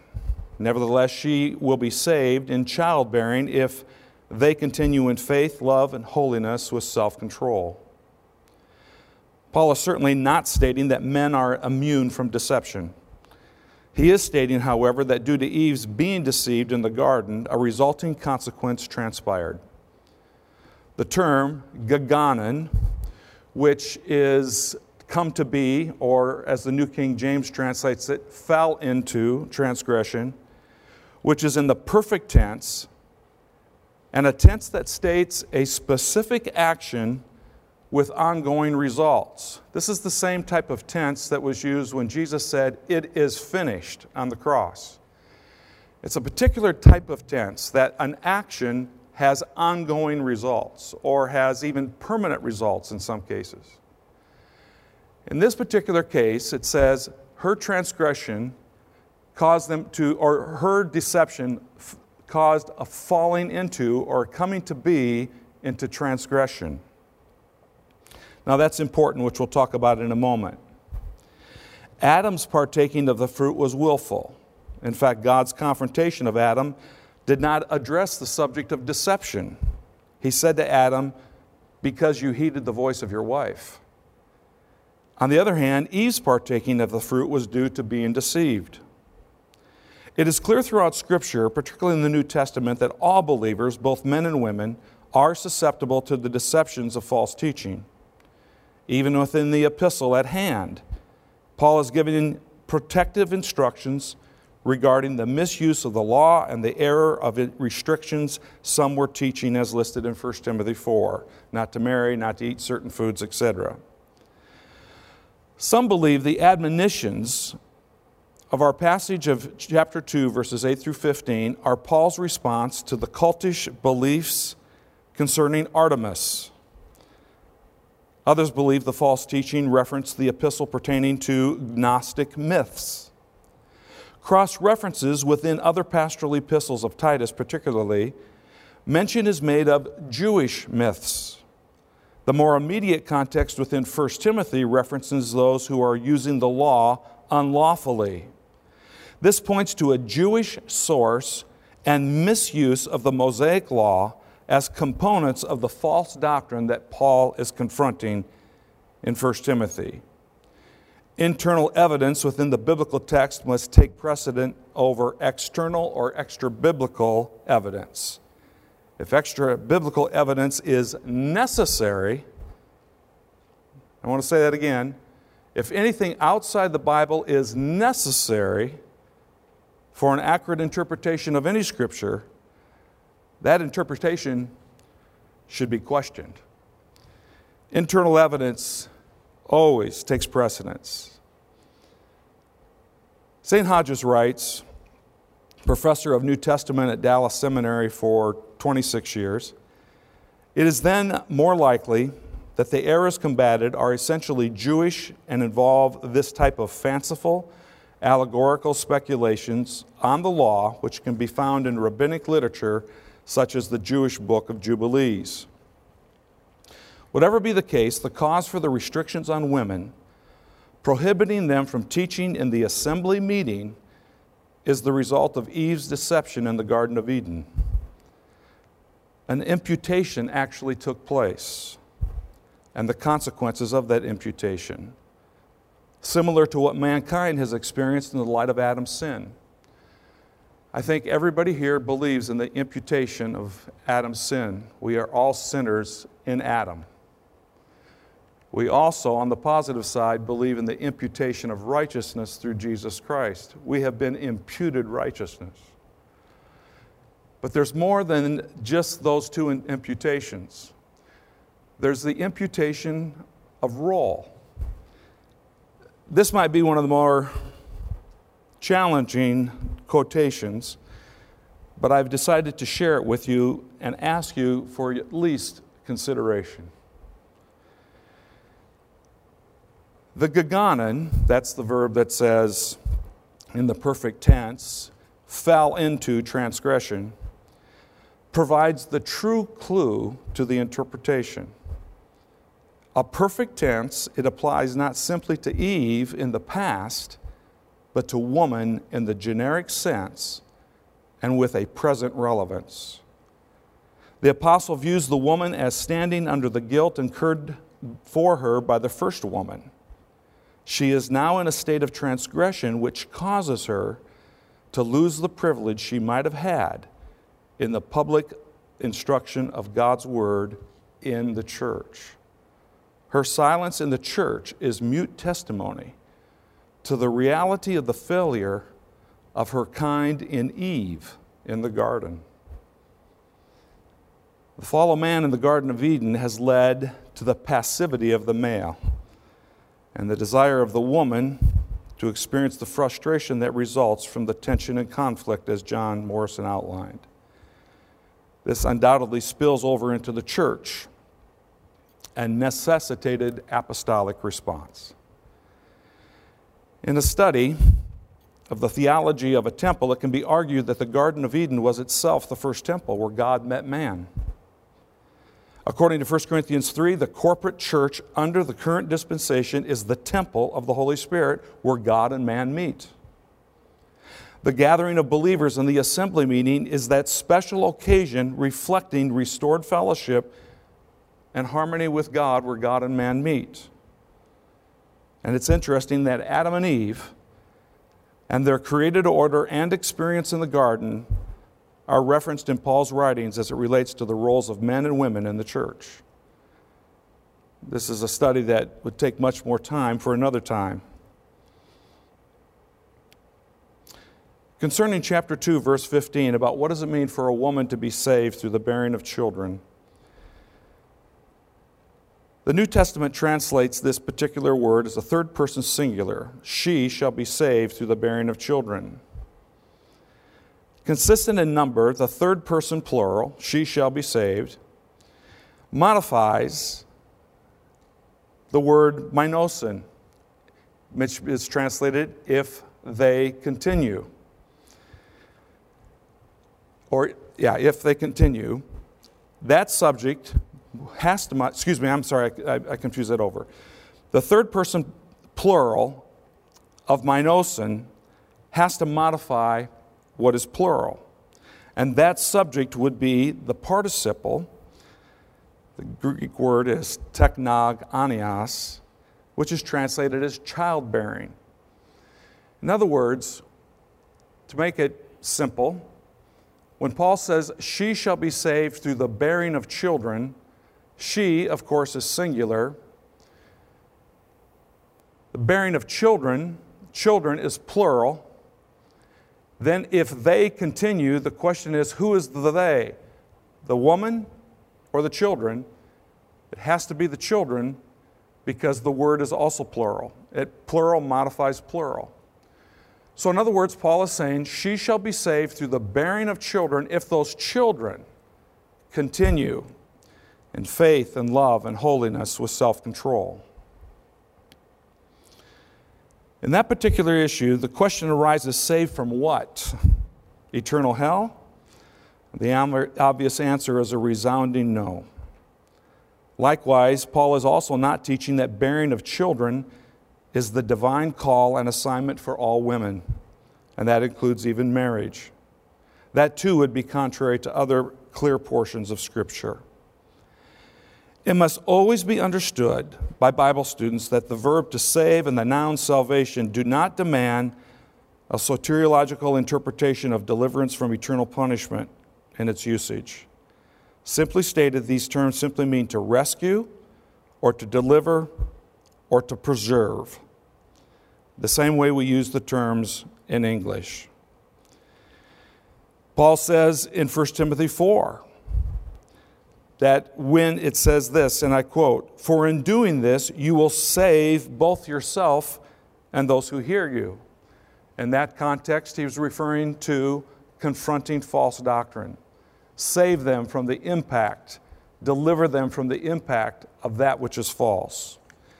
But back to chapter 2, what will the woman be saved from? If she is restricted from teaching in the assembly meeting or exercising authority in the assembly meeting, then what shall be saved from if her children continue in those godly characteristics? The context points to the children benefiting from the discipling initiatives of their mother. Her impact and ministry and effectiveness is not without redemption from Eve's transgression and deception. In other words, Paul is saying Eve's deception will not prevent her from an eternal impact by investing into the lives of her children, if her children continue in faith and love and holiness with self-control. Timothy himself serves as an example of this truth. Paul writes in his second epistle, quote, "When I call to remembrance the genuine faith that is in you, which dwelt first in your grandmother Lois and your mother Eunice, and I am persuaded in you as well." Later on in 2 Timothy, he says, "But you must continue in the things that you have learned and been assured of, knowing from whom you have learned them, and that from childhood you have known the sacred Scriptures."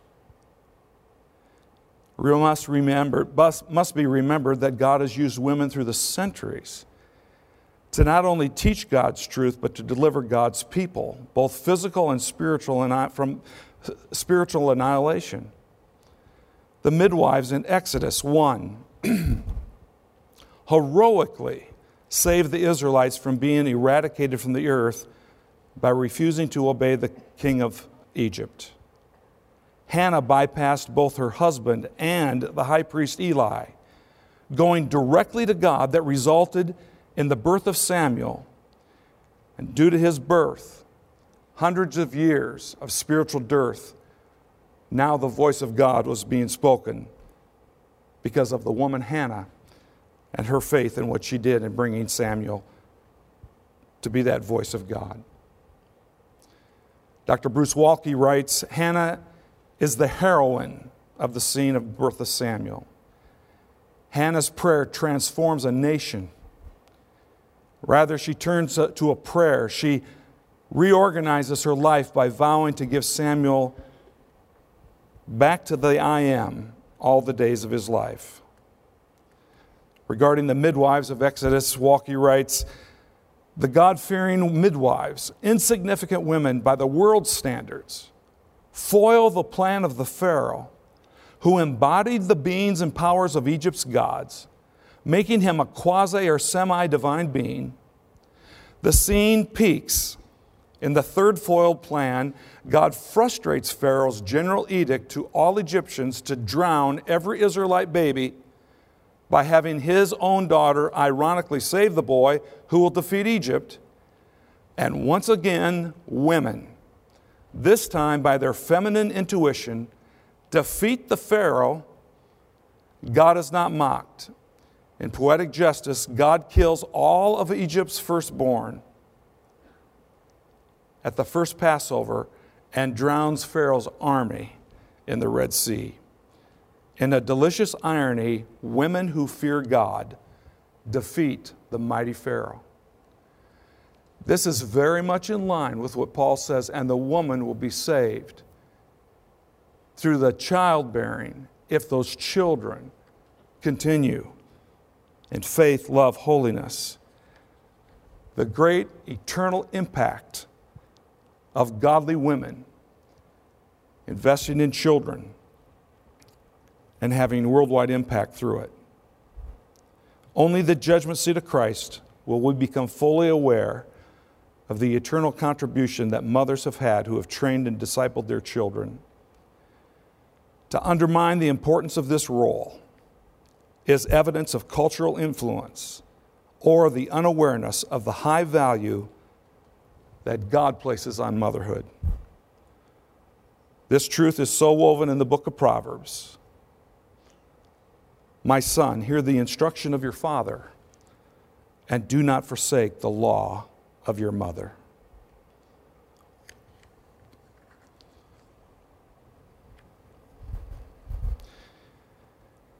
I conclude with saying these words. Interpretation that has stood the test of time, including centuries, is not the basis for interpretation to be correct. I have heard from some that new views are more progressive.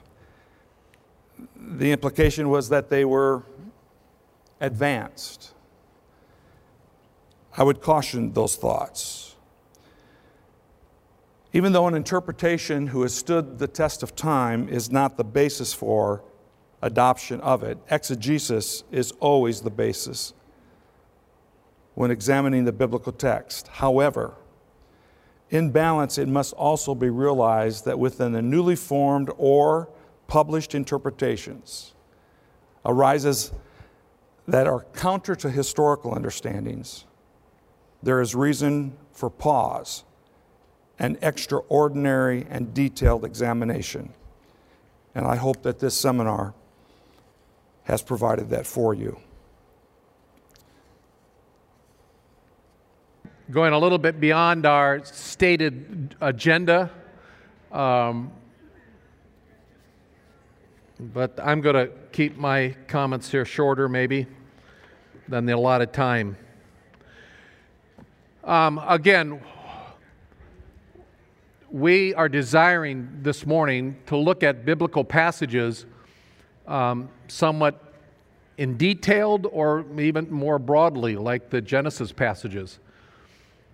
What has God said in His Word on this topic? And it's a challenge. It is, Bible study can be hard work.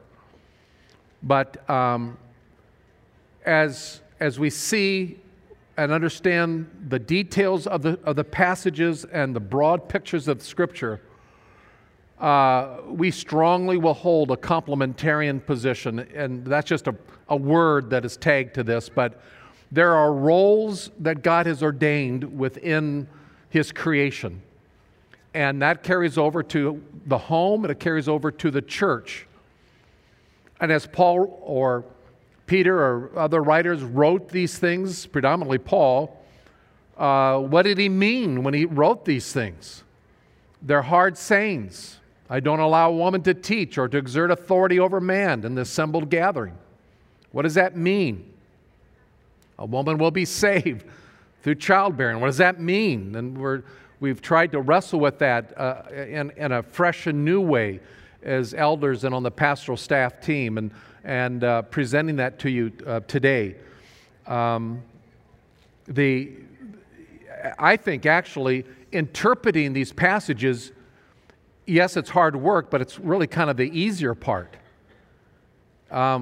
Words are words, and phrases are phrases, and if you go into the Greek grammars and you read the different writings, and yes, I will say this: everything that has been presented so far, you can go and find books and articles that are going to say just the opposite, and they'll wrestle even with the passages and the phrases.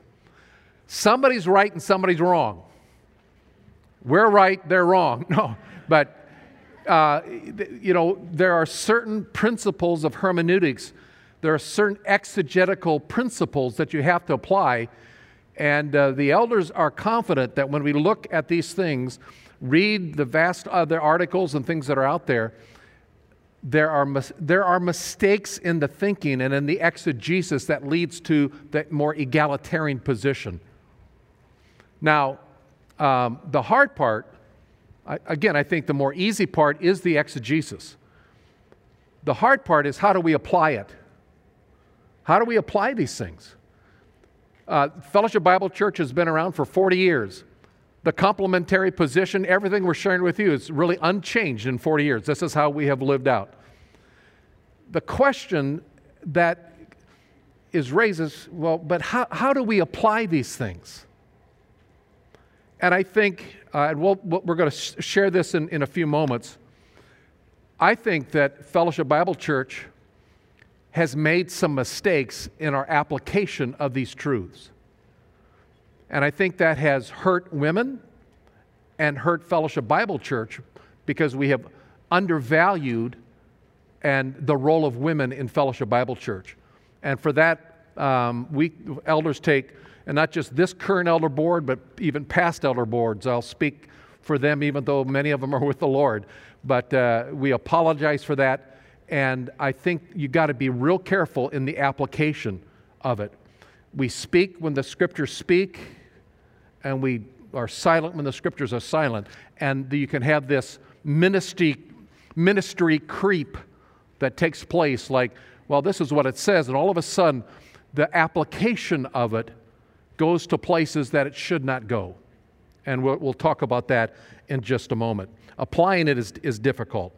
Now, there's one other set of passages, and I'm going to just briefly touch on, is 1 Corinthians 11 and 1 Corinthians 14. I think the 1 Timothy passage is the clearer passage. It addresses more definitively the role of women in the formal gathering of the church. 1 Corinthians gives us a window into the life of one particular church, the Corinthian church. And though we may not understand conclusively some of the issues going on there, we do learn some general principles of how God intended the church to operate when they meet together. So here's the passage that we can stumble over oftentimes, verse 34 and 35 of chapter 14. Women are to keep silent in the churches, for they are not permitted to speak, but to subject themselves, just as the law also says. And if they desire to learn anything, let them ask their own husbands at home, for it is, and this is a very strong term, improper or disgraceful for a woman to speak in the church. Let us cut those verses out of the Bible and throw them away, because my goodness, those are embarrassing verses in our modern day culture. And that's what has been done in the last 56 years in certain segments. But we cannot cut those out of the Bible. We just read them. They're there in the Bible. The question is, what do they mean? Now, that little last phrase, in the church, we have to understand that little prepositional phrase, in the church. What is Paul saying? Now, if we go back to chapter 11, verse 17, Paul begins to write the Corinthian church instructions regarding their assembled meetings. So verse 17 talks about, I do not praise you because you come together, not for better, but for worse. Or verse 18 says, when you come together. Verse 20, therefore, when you meet together. Or verse 33, when you come together to eat. Or into chapter 14, verse 19, it says, in the church. Or verse 23, therefore, if the whole church assembles together, or when you assemble, verse 26, and verse 28, in the church, so clearly, starting in verse 17 through chapter 14, verse 35, there's instructions that have to do with activities that take place when the local church formally assembles together, as Don just brought out. When they assemble to partake of the Lord's table, to participate in public instruction and worship. When you assemble, there's something high and holy about the assembling of the saints together. And by the way, let me just put my pastoral hat on for just a second. This is why it is so very important that we meet together on the Lord's Day. Not just take 2 classes up in the Learning Center and never participate in the assembled gathering. Not saying, we got company coming at noon, I think I need to stay home and cook and miss the assembling of the body together. Not doing what is so generally taking place today in evangelical Christendom, where the average believer is 1.67 times a month coming to the assembled gathering. Now, if you got a fever and are coughing in this day of pandemic, and even if we're not in a pandemic, for Pete's sake, stay home. But I don't know of many times that people have a proper excuse not to assemble together. God takes very highly the assembling of the saints together. And He's given instruction that starts in verse 17 of chapter 11 through chapter 14, verse 35, of what is to take place in the assembling together. Now, according to, again, verse 14, chapter 14, 34 to 45, there was this prohibition of speaking. What's involved in speaking? Well, verse 26 says, what is the outcome then, brethren? When you assemble, some has a psalm, a teaching, a revelation, a tongue, an interpretation. Just let all things be done for edification. It seems that Paul is focusing on revelatory or instructional communication within the assembly. And he instructs that women were to keep silent in the assembled gathered in those specific areas. Paul delineates specifically in verse 27, speaking in tongues. In verse 27, therefore, whoever eats, verse 27, if anyone speaks in a tongue, it should be 2 or more, at most 3, and then with an interpreter. If you speak, underline that word, speak in a tongue, he must, but if there's no interpreter, verse 28, he must keep silent and let him speak to himself and to God. Verse 29, let 2 or 3 prophets speak and let others pass judgment. And then he jumped down to verse 34. He says, women are to keep silent in the church. They are not permitted to speak. So apparently when the church gathered for worship, women were not allowed to participate in the conveying of God's revealed truth via the teaching, the speaking in tongues, prophetic utterances. It's commonly held, though, that in the Corinthian church, that after a prophet spoke, others would critique or even argue with what had been spoken. And some hold, therefore, that what is also being prohibited is women speaking out in this passing judgment upon the prophets. It says in verse 29. However, that little phrase, let others pass judgment, does not necessarily mean speaking out in some evaluative or judgmental way. All Paul is saying is that the Corinthians needed to be discerning regarding who was claiming to speak revelatory information from God or being a spokesman for God in prophesying. Remember, in the early church, they didn't have the completed canon. The word wasn't compiled. It wasn't completed yet. God was giving revelatory information, and that had to be discerned. Is this person of character? Is this right? And there had to be some type of a critiquing of that. And so that was going on in the church. And some would say that all Paul is limiting in terms of women speaking is passing that judgment in that revelatory time of the prophets speaking. But the broader context is talking about speaking in multiple ways. It is commonly the conclusion then that the FBC elders have drawn is that the Apostle Paul was prohibiting women from speaking revelatory truth when the church was formally assembled for worship and instruction, and that the communicating of revealed truth from God was to be presented by the men. Women were to keep silent in that particular area, and in fact, verse 35 says that it is improper or disgraceful for women to speak in this way. Now, that coincides with what Paul instructed in 1 Timothy as well. Now, notice also that Paul ties this instruction to the law. It says, just as the law also said. Paul is basing his instruction not on something unique to the Corinthian church, but on the timeless principles ordained by God of the proper roles of men and women in creation order as found in the Pentateuch and especially Genesis, those things that John Morrison has laid out for us. In other words, the solution to this problem in the Corinthian church was a timeless truth that was grounded in the Old Testament. And again, that's exactly what Paul does in 1 Timothy, as John Morrison, as Don Den Hartog has just laid out. But this seems to potentially contradict what Paul had written in chapter 11 earlier, when he gives instructions about women praying and prophesying, where he says in verse 5, "But every woman who has her head uncovered while praying and prophesying disgraces her head, for she is one and the same as the woman whose head is shaved." It's like, well, wait a minute, clearly women can pray and prophesy. Paul is just instructing them here to do it properly. Seems like a contradiction. The women are to keep silent, but here it says they can pray and prophesy. The apparent contradiction between this passage in chapter 14, 34, and 35 is resolved by understanding the distinction between the different settings of the two passages. And as already noted, Paul's instruction about the formal assembly meetings of the church, it begins in verse 17. That's when he starts using the phrases, when you gather in the assembly. Those phrases aren't used earlier. What Paul is addressing prior to that is more general instructions regarding how the church should function. So let's back up into the context.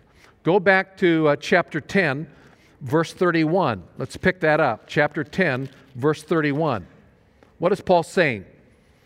Well, he says, whether then you eat or drink or whatever you do, do it all to the glory of God. Give no offense either to Jews or to Greeks or to the church of God, just as I also please all men in all things, not seeking my own profit, but the profit of many so that they may be saved. I think here he's talking about eternal salvation. Whether then you eat or drink or whatever you do, do it to the glory of God. God's glory is what should be foremost in the minds of believers. And he says God is glorified when you do not seek your own profit, but you seek the profit of others. And then Paul begins in chapter 11, verse 1, and he says, so be imitators of me, just as I am also of Christ. Christ did not seek his own profit. He came and he gave his life for the benefit of others. He said it in the high priestly prayer in John 17, I've glorified you, Father. I have finished my role here, and it was to glorify you.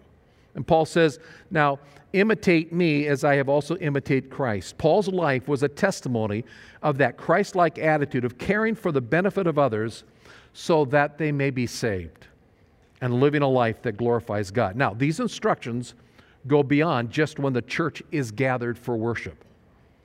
In fact, in verse 27 of chapter 10, Paul is talking about how we are to behave when we're invited to an unbeliever's home and we're offered meat to eat that has been sacrificed to idols. That's outside the assembly gathering. Whatever you do in word or in deed, even if you're in someone's home and they're rank pagans and they're just offering you something to eat that is just sacrificed to idols, eat it. Don't worry about that. Honor God. Think of their benefit as they're serving that to you. And just maybe what you say to them will lead them to a saving knowledge of Jesus Christ. Now, in chapter 11, Paul addresses some concerns that he has with believers in Corinth who are violating the principles that he had just stated. That is, seeking the benefit of others and glorifying God. The issues involve the proper God-ordained roles, again, that's verse 3, He says, now I praise you, verse 2, because you remember me in everything and hold firmly to the traditions as I've delivered them to you. But, verse 3, I want you to understand that Christ is the head of every man, and the man is the head of a woman, and God is the head of Christ. Issues were involving God-ordained roles and the proper behavior, specifically for women in fulfilling those roles. Apparently, the conduct of some women was bringing shame on their husbands and discrediting the God-given headship role. And so he goes on in verse 3 through 9. Again, I want you to understand that Christ is the head of every man. The man is the head of a woman. God is the head of Christ. Every man who has something on his head while praying or prophesying disgraces his head, but every woman who has her head uncovered while praying or prophesying disgraces her head, for she is one and the same as the woman whose head is shaved. For if a woman does not cover her head, let her also have her hair cut off. But if it is disgraceful for a woman to have her hair cut off or her head shaved, well, let her cover her head. For a man ought not to have his head covered, since he is the image and glory of God. The woman is the glory of man. And for man does not originate from woman, but woman from man. For indeed, man was not created for the woman's sake, but the woman for man's sake. Oh, there we go. There's some of those verses I'd just soon like to cut out and burn. But they're there. And we don't have the right to cut them out or ignore them. They're there, but we have a right and an obligation to interpret them properly. When women were obviously praying and prophesying. Paul wanted to make sure they were doing it with a proper heart attitude. However, starting in chapter 11, verse 17, Paul begins to focus on proper order now within the gathered church services. Based on his instructions in chapter 14, women were not allowed to speak prophetic utterances when the church had assembled together, as we've already noted. Chapter 14, however, says nothing about women not praying in worship gatherings, or does 1 Timothy 2. Men are specifically called upon to pray in 1 Timothy 2:8. It doesn't say women can't pray in the worship gatherings, and that could be viewed as an argument from silent. But here's the bottom line conclusion. How can the Corinthian women bring an appropriate sense of honor to their husbands? Now, obviously, we're talking about married women, and that's what Paul seemed to have a concern about. By having their heads covered when they prayed and prophesied in public. And this would have been very important in that first century Corinthian context. This simple act of submission and humility reflects the goodness of God's design in the creation order, keeps glory moving away from oneself, and in so doing, not only is the husband honored, but more importantly, God is honored and glorified. The purpose today is not to go into the details of this passage and the head coverings and all that's involved with that. It's just this general principle of we gather, and when we gather, there are certain instructions. These verses are prohibiting the exercise of doctrinal teaching, of being the directional authority over the churches by women in the gathered assemblies.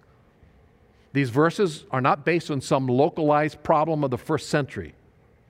They are based on how God has designed creation order. Both in 1 Timothy and in these passages, he anchors these directives to the Old Testament, to the law, to creation order that's found in the book of Genesis.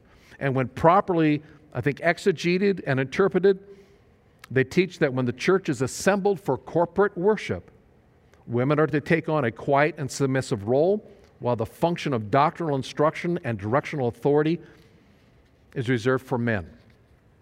Now again, everything we've just talked about, we can find articles and books that say exactly the opposite, which does make a challenge, but as elders of the church, we have to go and look at these passages and say, okay, let's remove all the emotion out of it if all possible. Let's try to remove our biases out of it. What is the teaching here?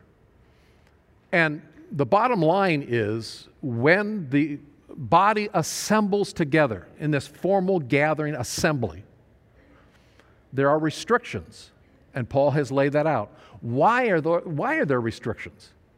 Yes, it would be easy just to say, oh my God, that's just first century old archaic, or Paul was just a biased man and we can just throw out what he says.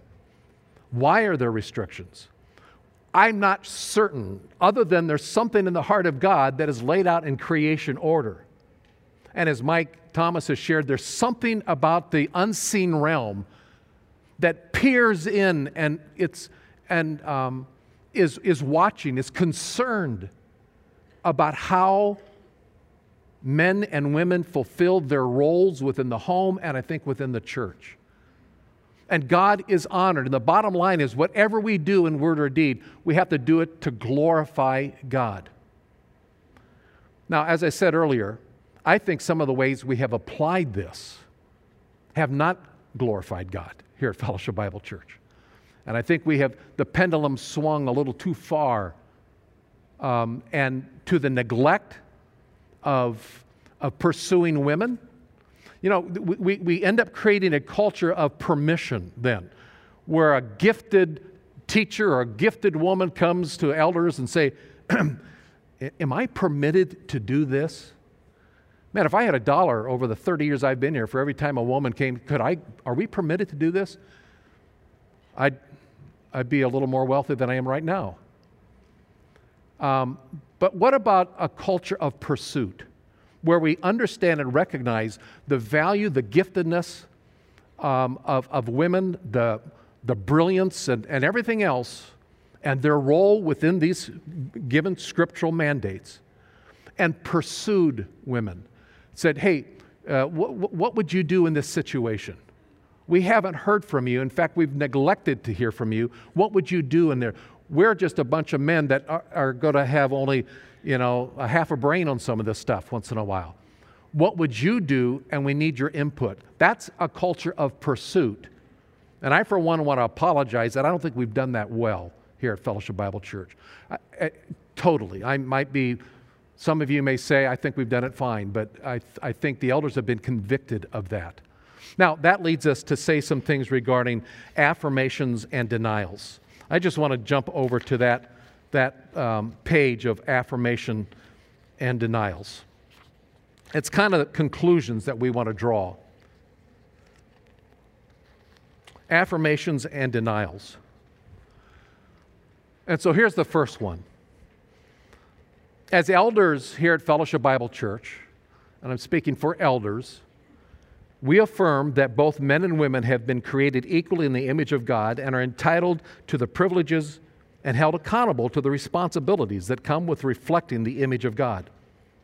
We deny that either gender has been given or is entitled to greater dignity and worth in society, the church, or the home, the church, or the coming kingdom of God.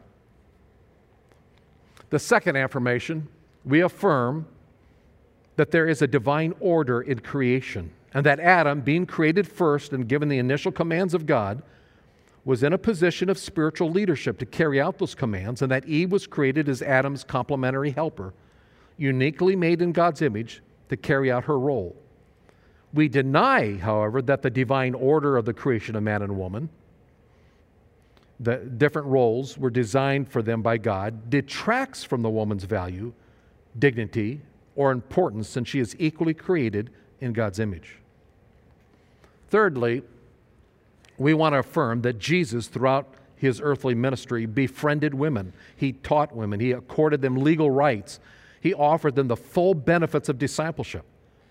From the beginning to the end of his ministry, women played vital roles. However, we also affirm that Jesus selected 12 men to be his leadership team of apostles. We deny, though, that by selecting these 12 men to be his apostles, Jesus' high view of women was in any way diminished or invalidated, or that he could be labeled a sexist. We also affirm that the primary spiritual leadership role in the church, as stated in the New Testament, as we've outlined here this morning, is the office of elder and has to be held by spiritually qualified men. But we deny that male leadership in the role of spiritual overseers is only relegated to the first century church, and that it is not applicable today. We deny that. We also affirm, likewise, that the roles of church-wide spiritual oversight, such as pastors and pastoral leadership teams, are extensions of the role of elders that work in conjunction with elders and in tandem with elders, and should also be held by spiritually qualified men. We deny the claim that men in such spiritual oversight roles lessens the effectual overall ministry of women and to women. We also affirm that male leadership, to be effective in their oversight roles, need to pursue the voices of women to help shape the spiritual direction of the church and to honor the co-equal image bearers of God. We deny that male leadership can provide effective spiritual oversight without listening to and incorporating the spiritual concerns, insights, and wisdom that women can and must offer in order for FBC to fulfill their mission of preparing and deploying dependent disciples of Jesus Christ. We affirm that spiritual gifts are distributed to members of the body of Christ, regardless of gender, race, social standing, etc., and should be used for, quote, the common good of the body in building up the body towards Christ-likeness. We deny that restrictions placed on how certain gifts, like teaching, are used by women within the assembled gathering of the church negates their value or hinders the impact of the use of spiritual gifts beyond these restrictions. And finally, we affirm that all members of the church, in keeping with Hebrews 13:17, should be in glad submission to the elder body, and that all should be in glad and sacrificial submission to the lordship of Jesus Christ, the head of the church. We deny that all women are subject to the leadership and authority of all men. We further deny that biblical submission is indicative of subordination or inequality, or that it lessens co-equal image bearing of God in any way. Those are some of our summaries of what we want to affirm or what we want to deny. Now, there's probably three possible responses to what we've presented today. One response is to say, all right, I see that in the passage. I think, okay, I have no problem with that. I'll accept that. I've always accepted that. It's no big deal. I accept it. I appreciate what the elders have shared. I understand it, and I accept it. And you walk out of here fine. A second possible response is that, well, the elders have made a clear case, but I don't entirely agree with it. Before the Lord, I don't know if it's exactly what I hold to, but hey, I'm willing to submit without contributing in any way to disharmony, either because it's not important enough to me or because I respect their efforts to come to their conclusions. So I'm fine with it. I'll still believe certain things, and I'm going to wrestle with it more deeply, but I'm fine. I put myself under the direction of the elders as we are called to do in the church. A third response is the elders have made a case that I don't think accurately reflects the Scriptures, and I'm not going to disrespect the elders, but I can't worship at a place that holds to something that I don't think is scriptural. They haven't convinced me that this is what the Bible teaches, and so I'll entrust Fellowship Bible Church to the Lord and express to the elders my appreciation, but I think it's time for me to go to a church that maybe is more in line with my view on the role of women in the church. And that's fine too. The body of Christ is very large. But I think those are three possible responses that can be made. Mike, why don't you come up and just talk a little bit about some of the ways that we can apply this, and then we'll have some question and answer.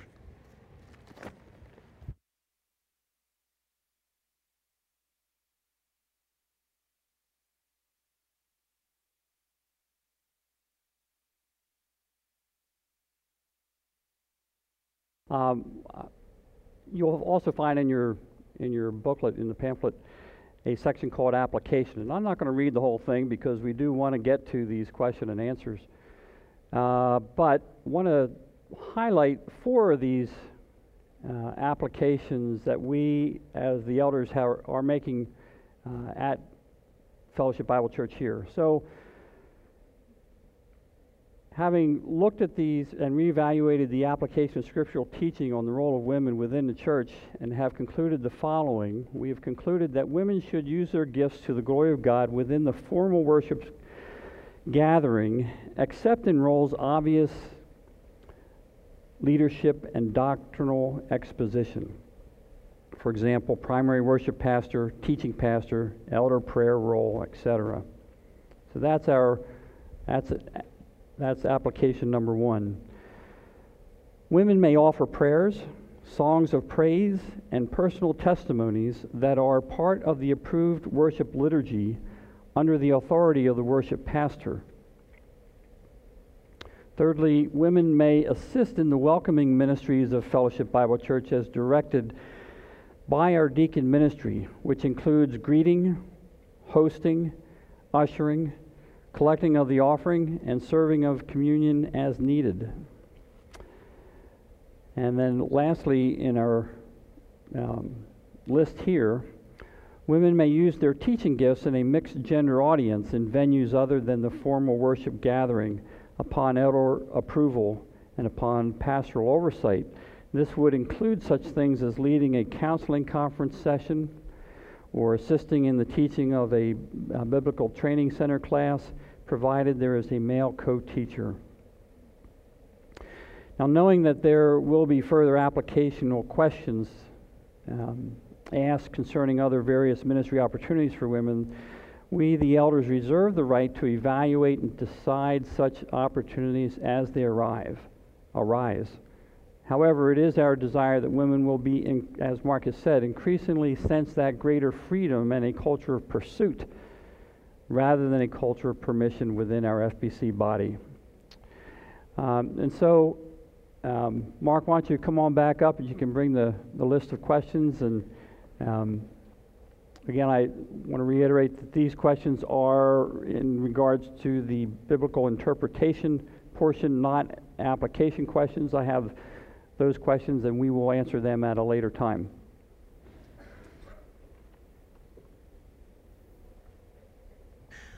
Yeah, and we will we'll respond to all of these in some form or fashion, but maybe not right now. So a good question. So am I up here alone? A good question that is often looked at is asked from Galatians chapter 3, verse 28. Remember that passage where it says, where Paul says, well, there is neither Jew nor Greek, there's neither slave nor free man, there is neither male nor female, for you are all one in Christ. And if you belong to Christ, then you're Abraham's descendants, heirs according to the promise. So, how does that apply? Well, again, context. What was Paul saying when he was saying there's no male or female, or no Jew or Greek? I mean, obviously, he wasn't saying there's no. I don't recognize that there are Greek speakers or Jewish people. I don't recognize that there are the male gender or the female gender. But the context is telling us, verse 26, he has just said, for you are all sons of God, or children of God, through faith in Christ Jesus. For all of you who are baptized into Christ Jesus have clothed yourself with Christ. So in God's salvation economy, it doesn't matter if it's a Gentile or a Jew, black, white, or green, or male or female. The gospel is applicable and is salvific. What Christ did on the cross does not know gender or race or social status or a person's nationality. Anyone who puts their faith and trust in Jesus Christ has full access to the forgiveness, the mercy, and the grace of God, and is welcomed in as a full member of His family. That's what Galatians 5. It is not in a context that he's talking about church order. It's not. It's often maybe times taken out of context and then applied in church order. Context, context, context. That's what Galatians 2:28 refers to. Now, yeah. So that's one question. Hopefully, does that any? I wish we had a roving mic, but we don't. In this auditorium, we can't really do that. Let's see here. 1 Timothy, let's go into that passage again.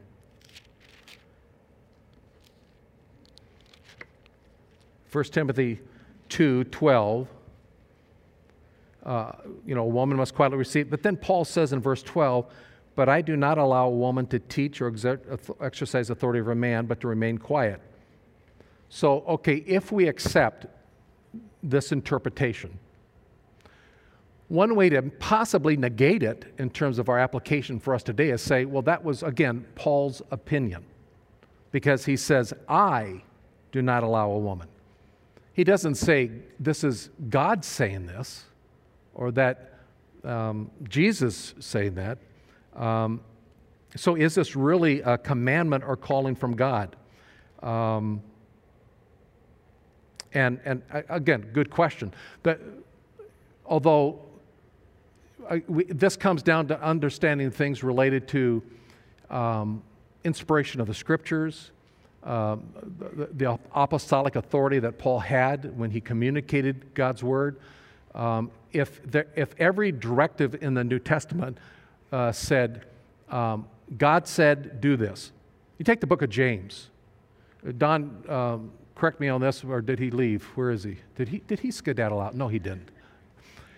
I think of the 108 verses in the book of James, 108 verses, 54 of them are actually imperatives. They're commands. 54 commands out of 108 verses in James. But guess what? I don't think any of them said, and God said this, God said that, God demands that. The understanding the nature of divine inspiration as conveyed through the Apostle Paul, that he wrote that down. Now, interesting things, what about when Paul says, I give my opinion on this? That's another whole discussion. But Paul has given instruction to the church. He's speaking as the apostle to the church, and he's giving the instruction. And unless it's negated somewhere, we have to accept that as authoritative for the church today.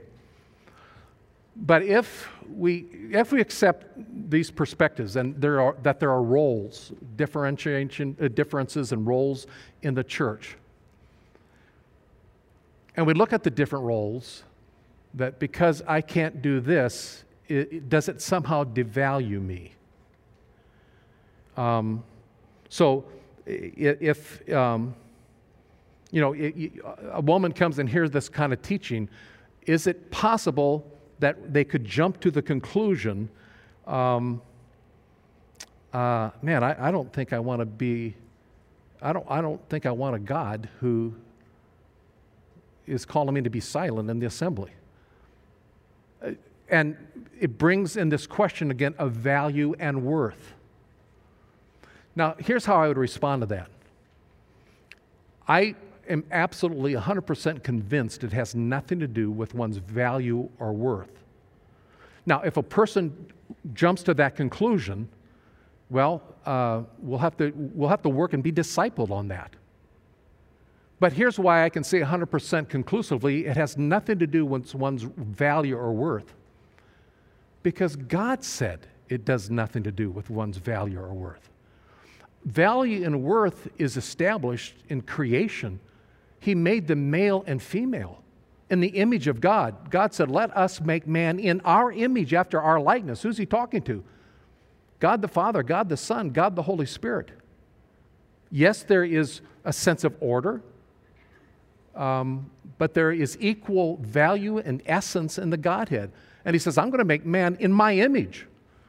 So he takes two distinct creations, man and woman, two distinct genders, sexes, and he says, I want that to reflect my person. one God, yet displayed in three distinct persons: God the Father, God the Son, and Holy Spirit. So he brings two distinct individuals together, man and woman, and he brings them into a one flesh relationship that reflects the honor and the glory of the Trinity. As a woman, your worth and value is as valuable and worth as God the Son and God the Spirit is to God the Father. Just because there are roles does not at all. Now, if you want it to view that way, well, then you know that's a conclusion you'll draw. I'm just telling you, God doesn't draw that conclusion, and neither should we. Role differentiations does not equate to a lack of value and worth. Now, if that were true, I don't want to get too off here, but I think sometimes you women have maybe played that game with us men because, okay, granted, maybe we're not quite as intuitive. We haven't been created certain ways, or, we didn't bear children. We can cry when we hit our thumb with a hammer, and you have born children. And, but that does not make men any less valuable because of the role we take. So, yes, there's a place for anyone within the household of God. And I think that's important to reemphasize. This might be a good question for John, but we do see Adam naming his wife pre and post-fall. But what of Genesis 5:2, where it says that God named them? So, in other words, in what sense did Adam name? Genesis 5:2 said, and he created them male and female, and he blessed them and named them man in the day in which they were created. They were, when God created the 6 days of creation, the light and dark and the animal and the vegetation, and he called it out. God said, and it was true. And then on the 6th day, he creates this apex of all creation. Let us create man in our image. Let us form and fashion this highest of all creation. And it created him male and female, he created him. And he gave him a designation. This is humankind. This is separate than animals. This is separate than bugs. This is separate than plants, the planetary bodies. This is man. This is my creation of humankind. And that's how God named him. He placed the value and worth of his creation of humankind. But in order, as we go to chapter 2, as John laid out, the creation account is kind of read over again, and it started over again in chapter 2. And he gets down more than nitty-gritty of how God did this creation. And he creates Adam first. And he gives Adam this responsibility to name the animals and to not, as John went through, not to cultivate and keep the garden, which, by the way, are terms that are used elsewhere in the Old Testament of worship, of serving and worship God. He's calling man to be a worshiper and a servant of his. And then God takes from the man, the rib, the woman, and brings her to the man in this beautifully designed marriage scene. And that's when Adam now named her. This is now bone of my bones and flesh of my. She shall be called woman, because and Adam did that role. God creates mankind, gives him that blessing of humankind, and then Eve is created, and yeah. I would also add Genesis 3 and verse 20, because it says, now the man called his wife's name Eve, because she was the mother of all the living. So we have two places where he names her Genesis 2, he names her Isha because she's taken out of Ish. She is woman because she's taken out of man. But then he also gives her this, that name is a generic name for all women, but then he gives her a personal name also, which is this name Eve. So in answer to the question, yes, God does name mankind, but he clearly gives the man an opportunity, which the man takes generically, this is woman, specifically, this is Eve. Right. And I think it's important to also note that when God explains to Adam, I'm going to give you a corresponding helper. And this is brought out, and I think most of you may understand this, but it's a Hebrew word, Azar, that is applied oftentimes to God himself. God is our helper. He is a very present help in time of need. This is not some low-level servant groveled position. It's a corresponding helper. Now, why did God do that? In fact, I think there's something very important here to understand. God just gave Adam the command, do not eat of the fruit of the tree that is in the garden. I think that's verse 18. He just gave that command, and then, or verse 17. And then in verse 18, it's like he looks at Adam. Adam, you're to serve me, you're to worship me, you're to cultivate and keep, but all the way, by the way, don't eat of that tree. And it's like he steps back and looks at Adam, and then he says in verse 18, it is not good that man is alone.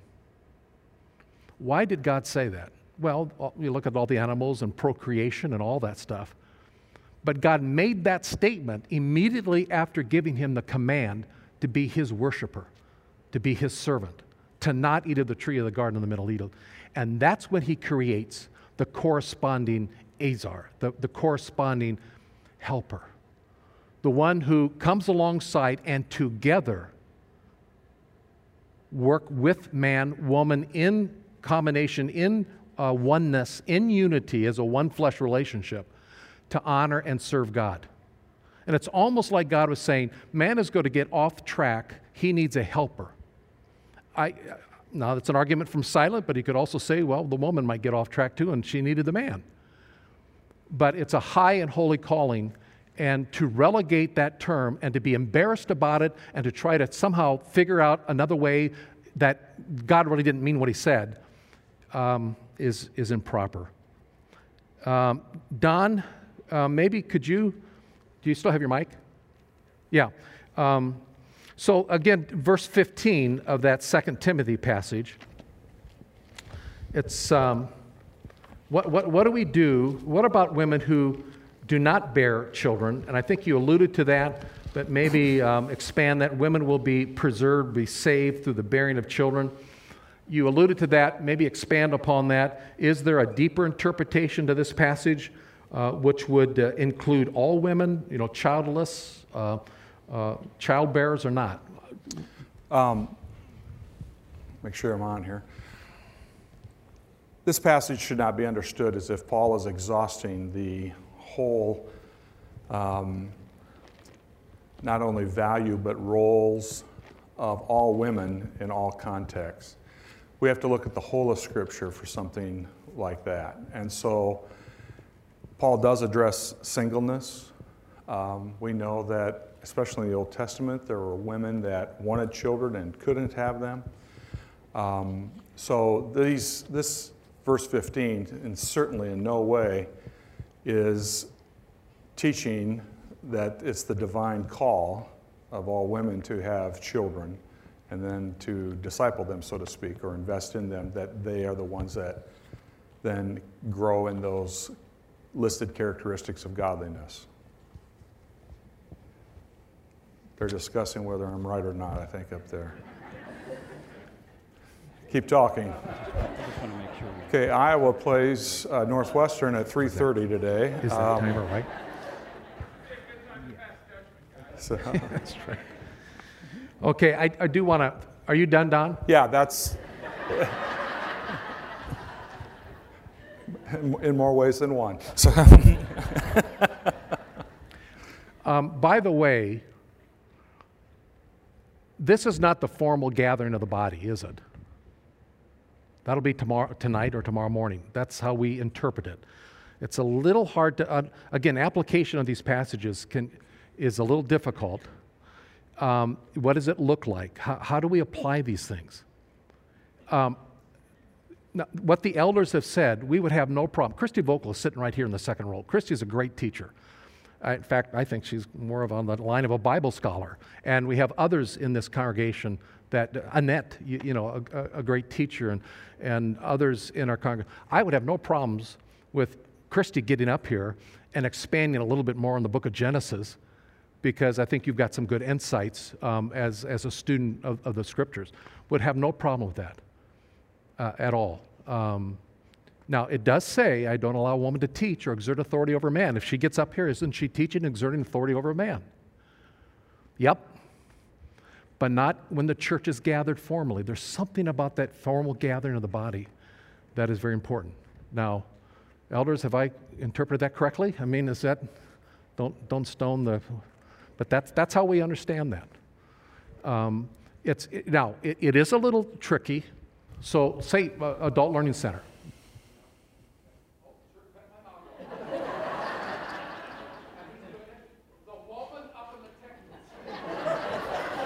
Yeah.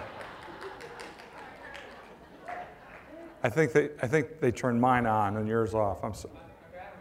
Okay. Exactly. All right. May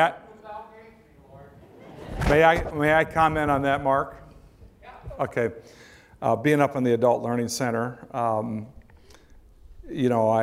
concur with Mark that we have gifted women that we've utilized in classes and so forth. The elders have looked at the Learning Center as an extension of the assembly meeting. So we've had that in play in terms of the students who attend those classes being female.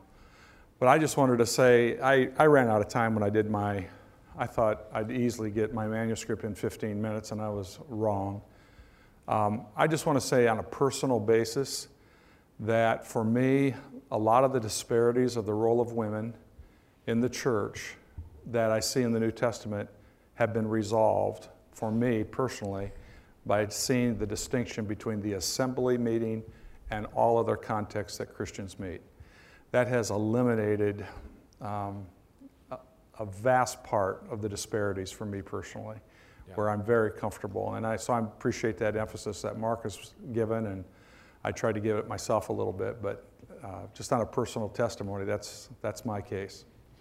Now let me just invite you into a little elder meeting, because so what about on the Lord's Day, the Adult Learning Center up there? Yes, it's not in this room, but it is the church gathered on the Lord's Day.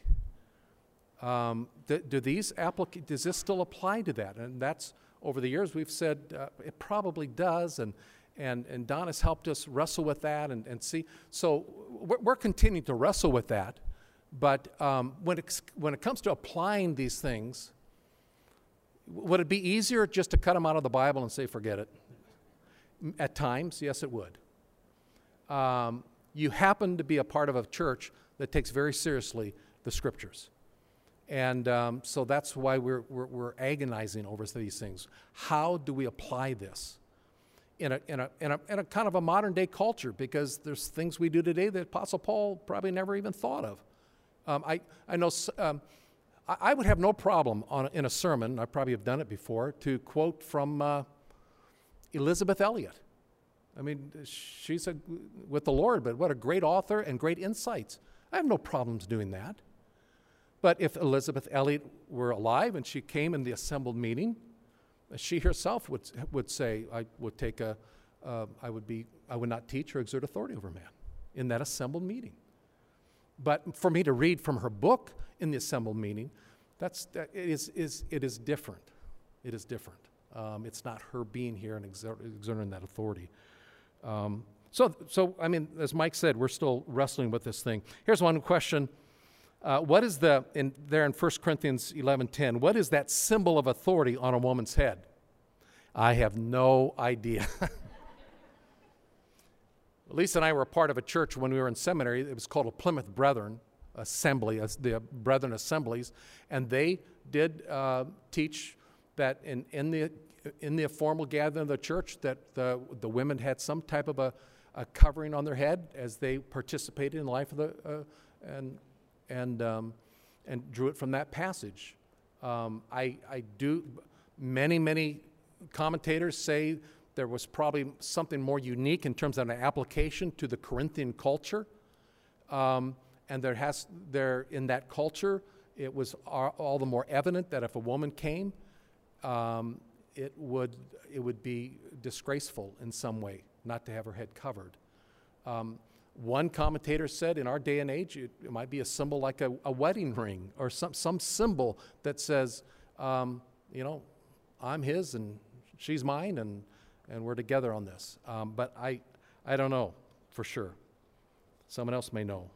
But we're running out of time.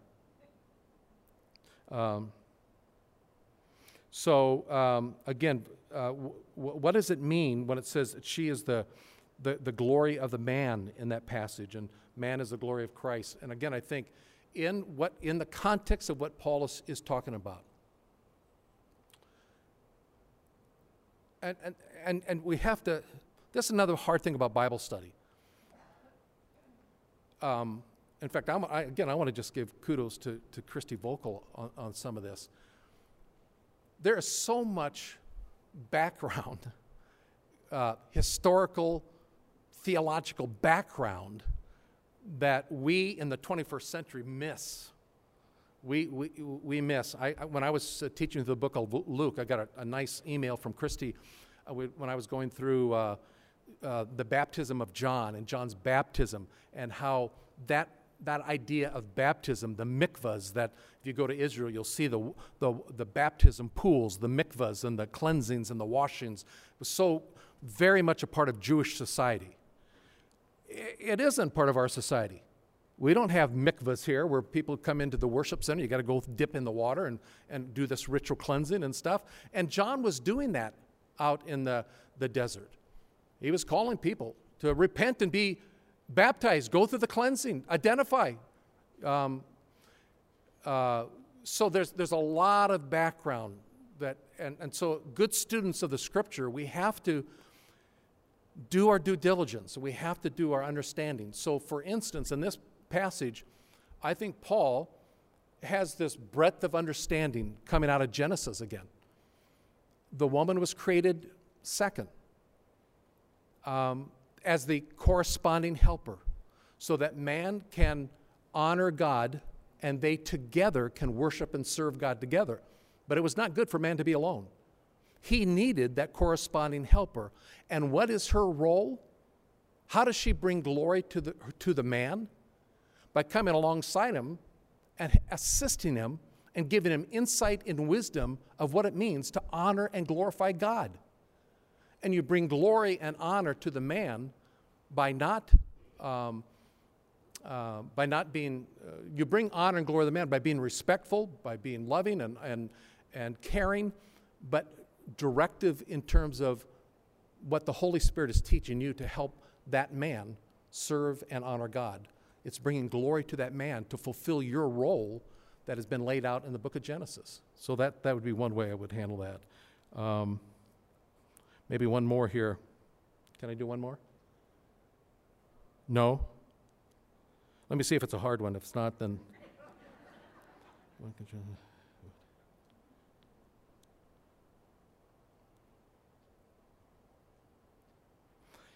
This is a technical question going back to 1 Timothy chapter 2:12 about the conjunction, the corresponding conjunction, oude, with the two infinitives, to teach and to exert authority over.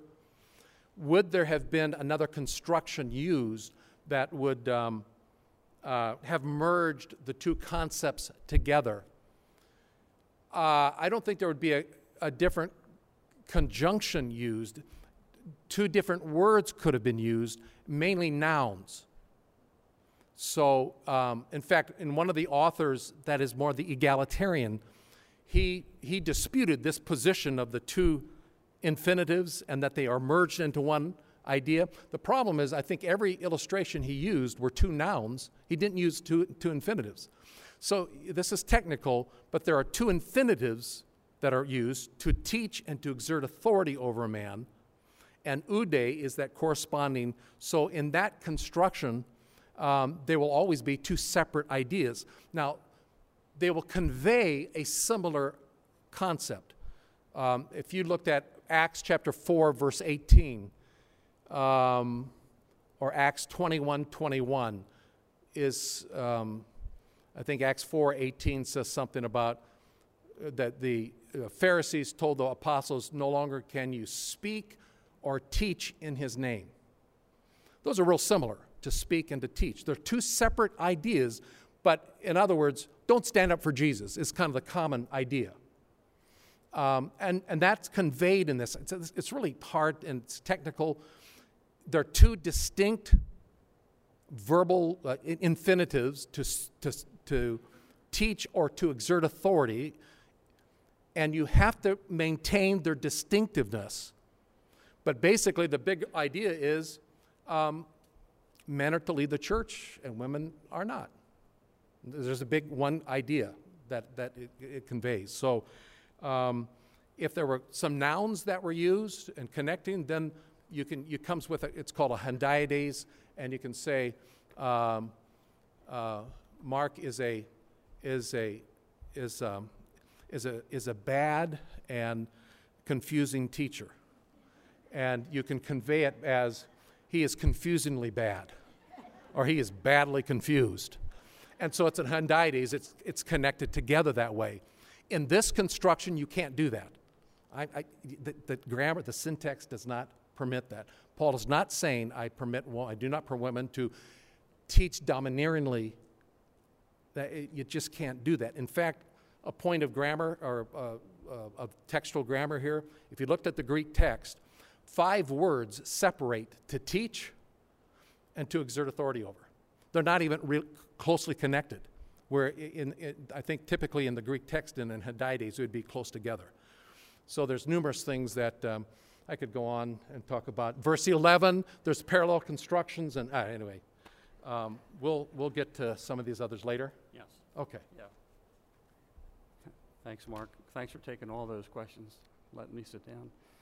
At this time, we would like to close, and would ask Phil if he'd come up and close us in prayer. And thank you all for coming.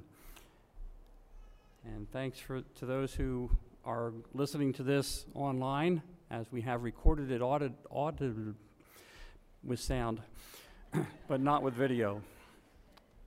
Phil, thanks. Well, seriously, the levity is good, and the lessons are good, and whether you agree with them or not, you can say this: the elders and the pastors have sincerely looked at these things. So let me close in prayer. Heavenly Father, we do come humbly before you. We're praying for unity among all who serve in the church.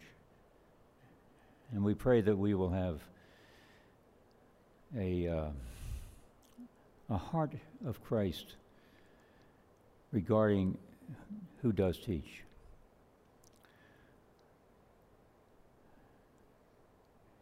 Our hearts are regarded as Christ is regarded as the head of the church. Our hearts are sincerely tuned to him. He is the bridegroom, and he will return for man and woman alike, his bride.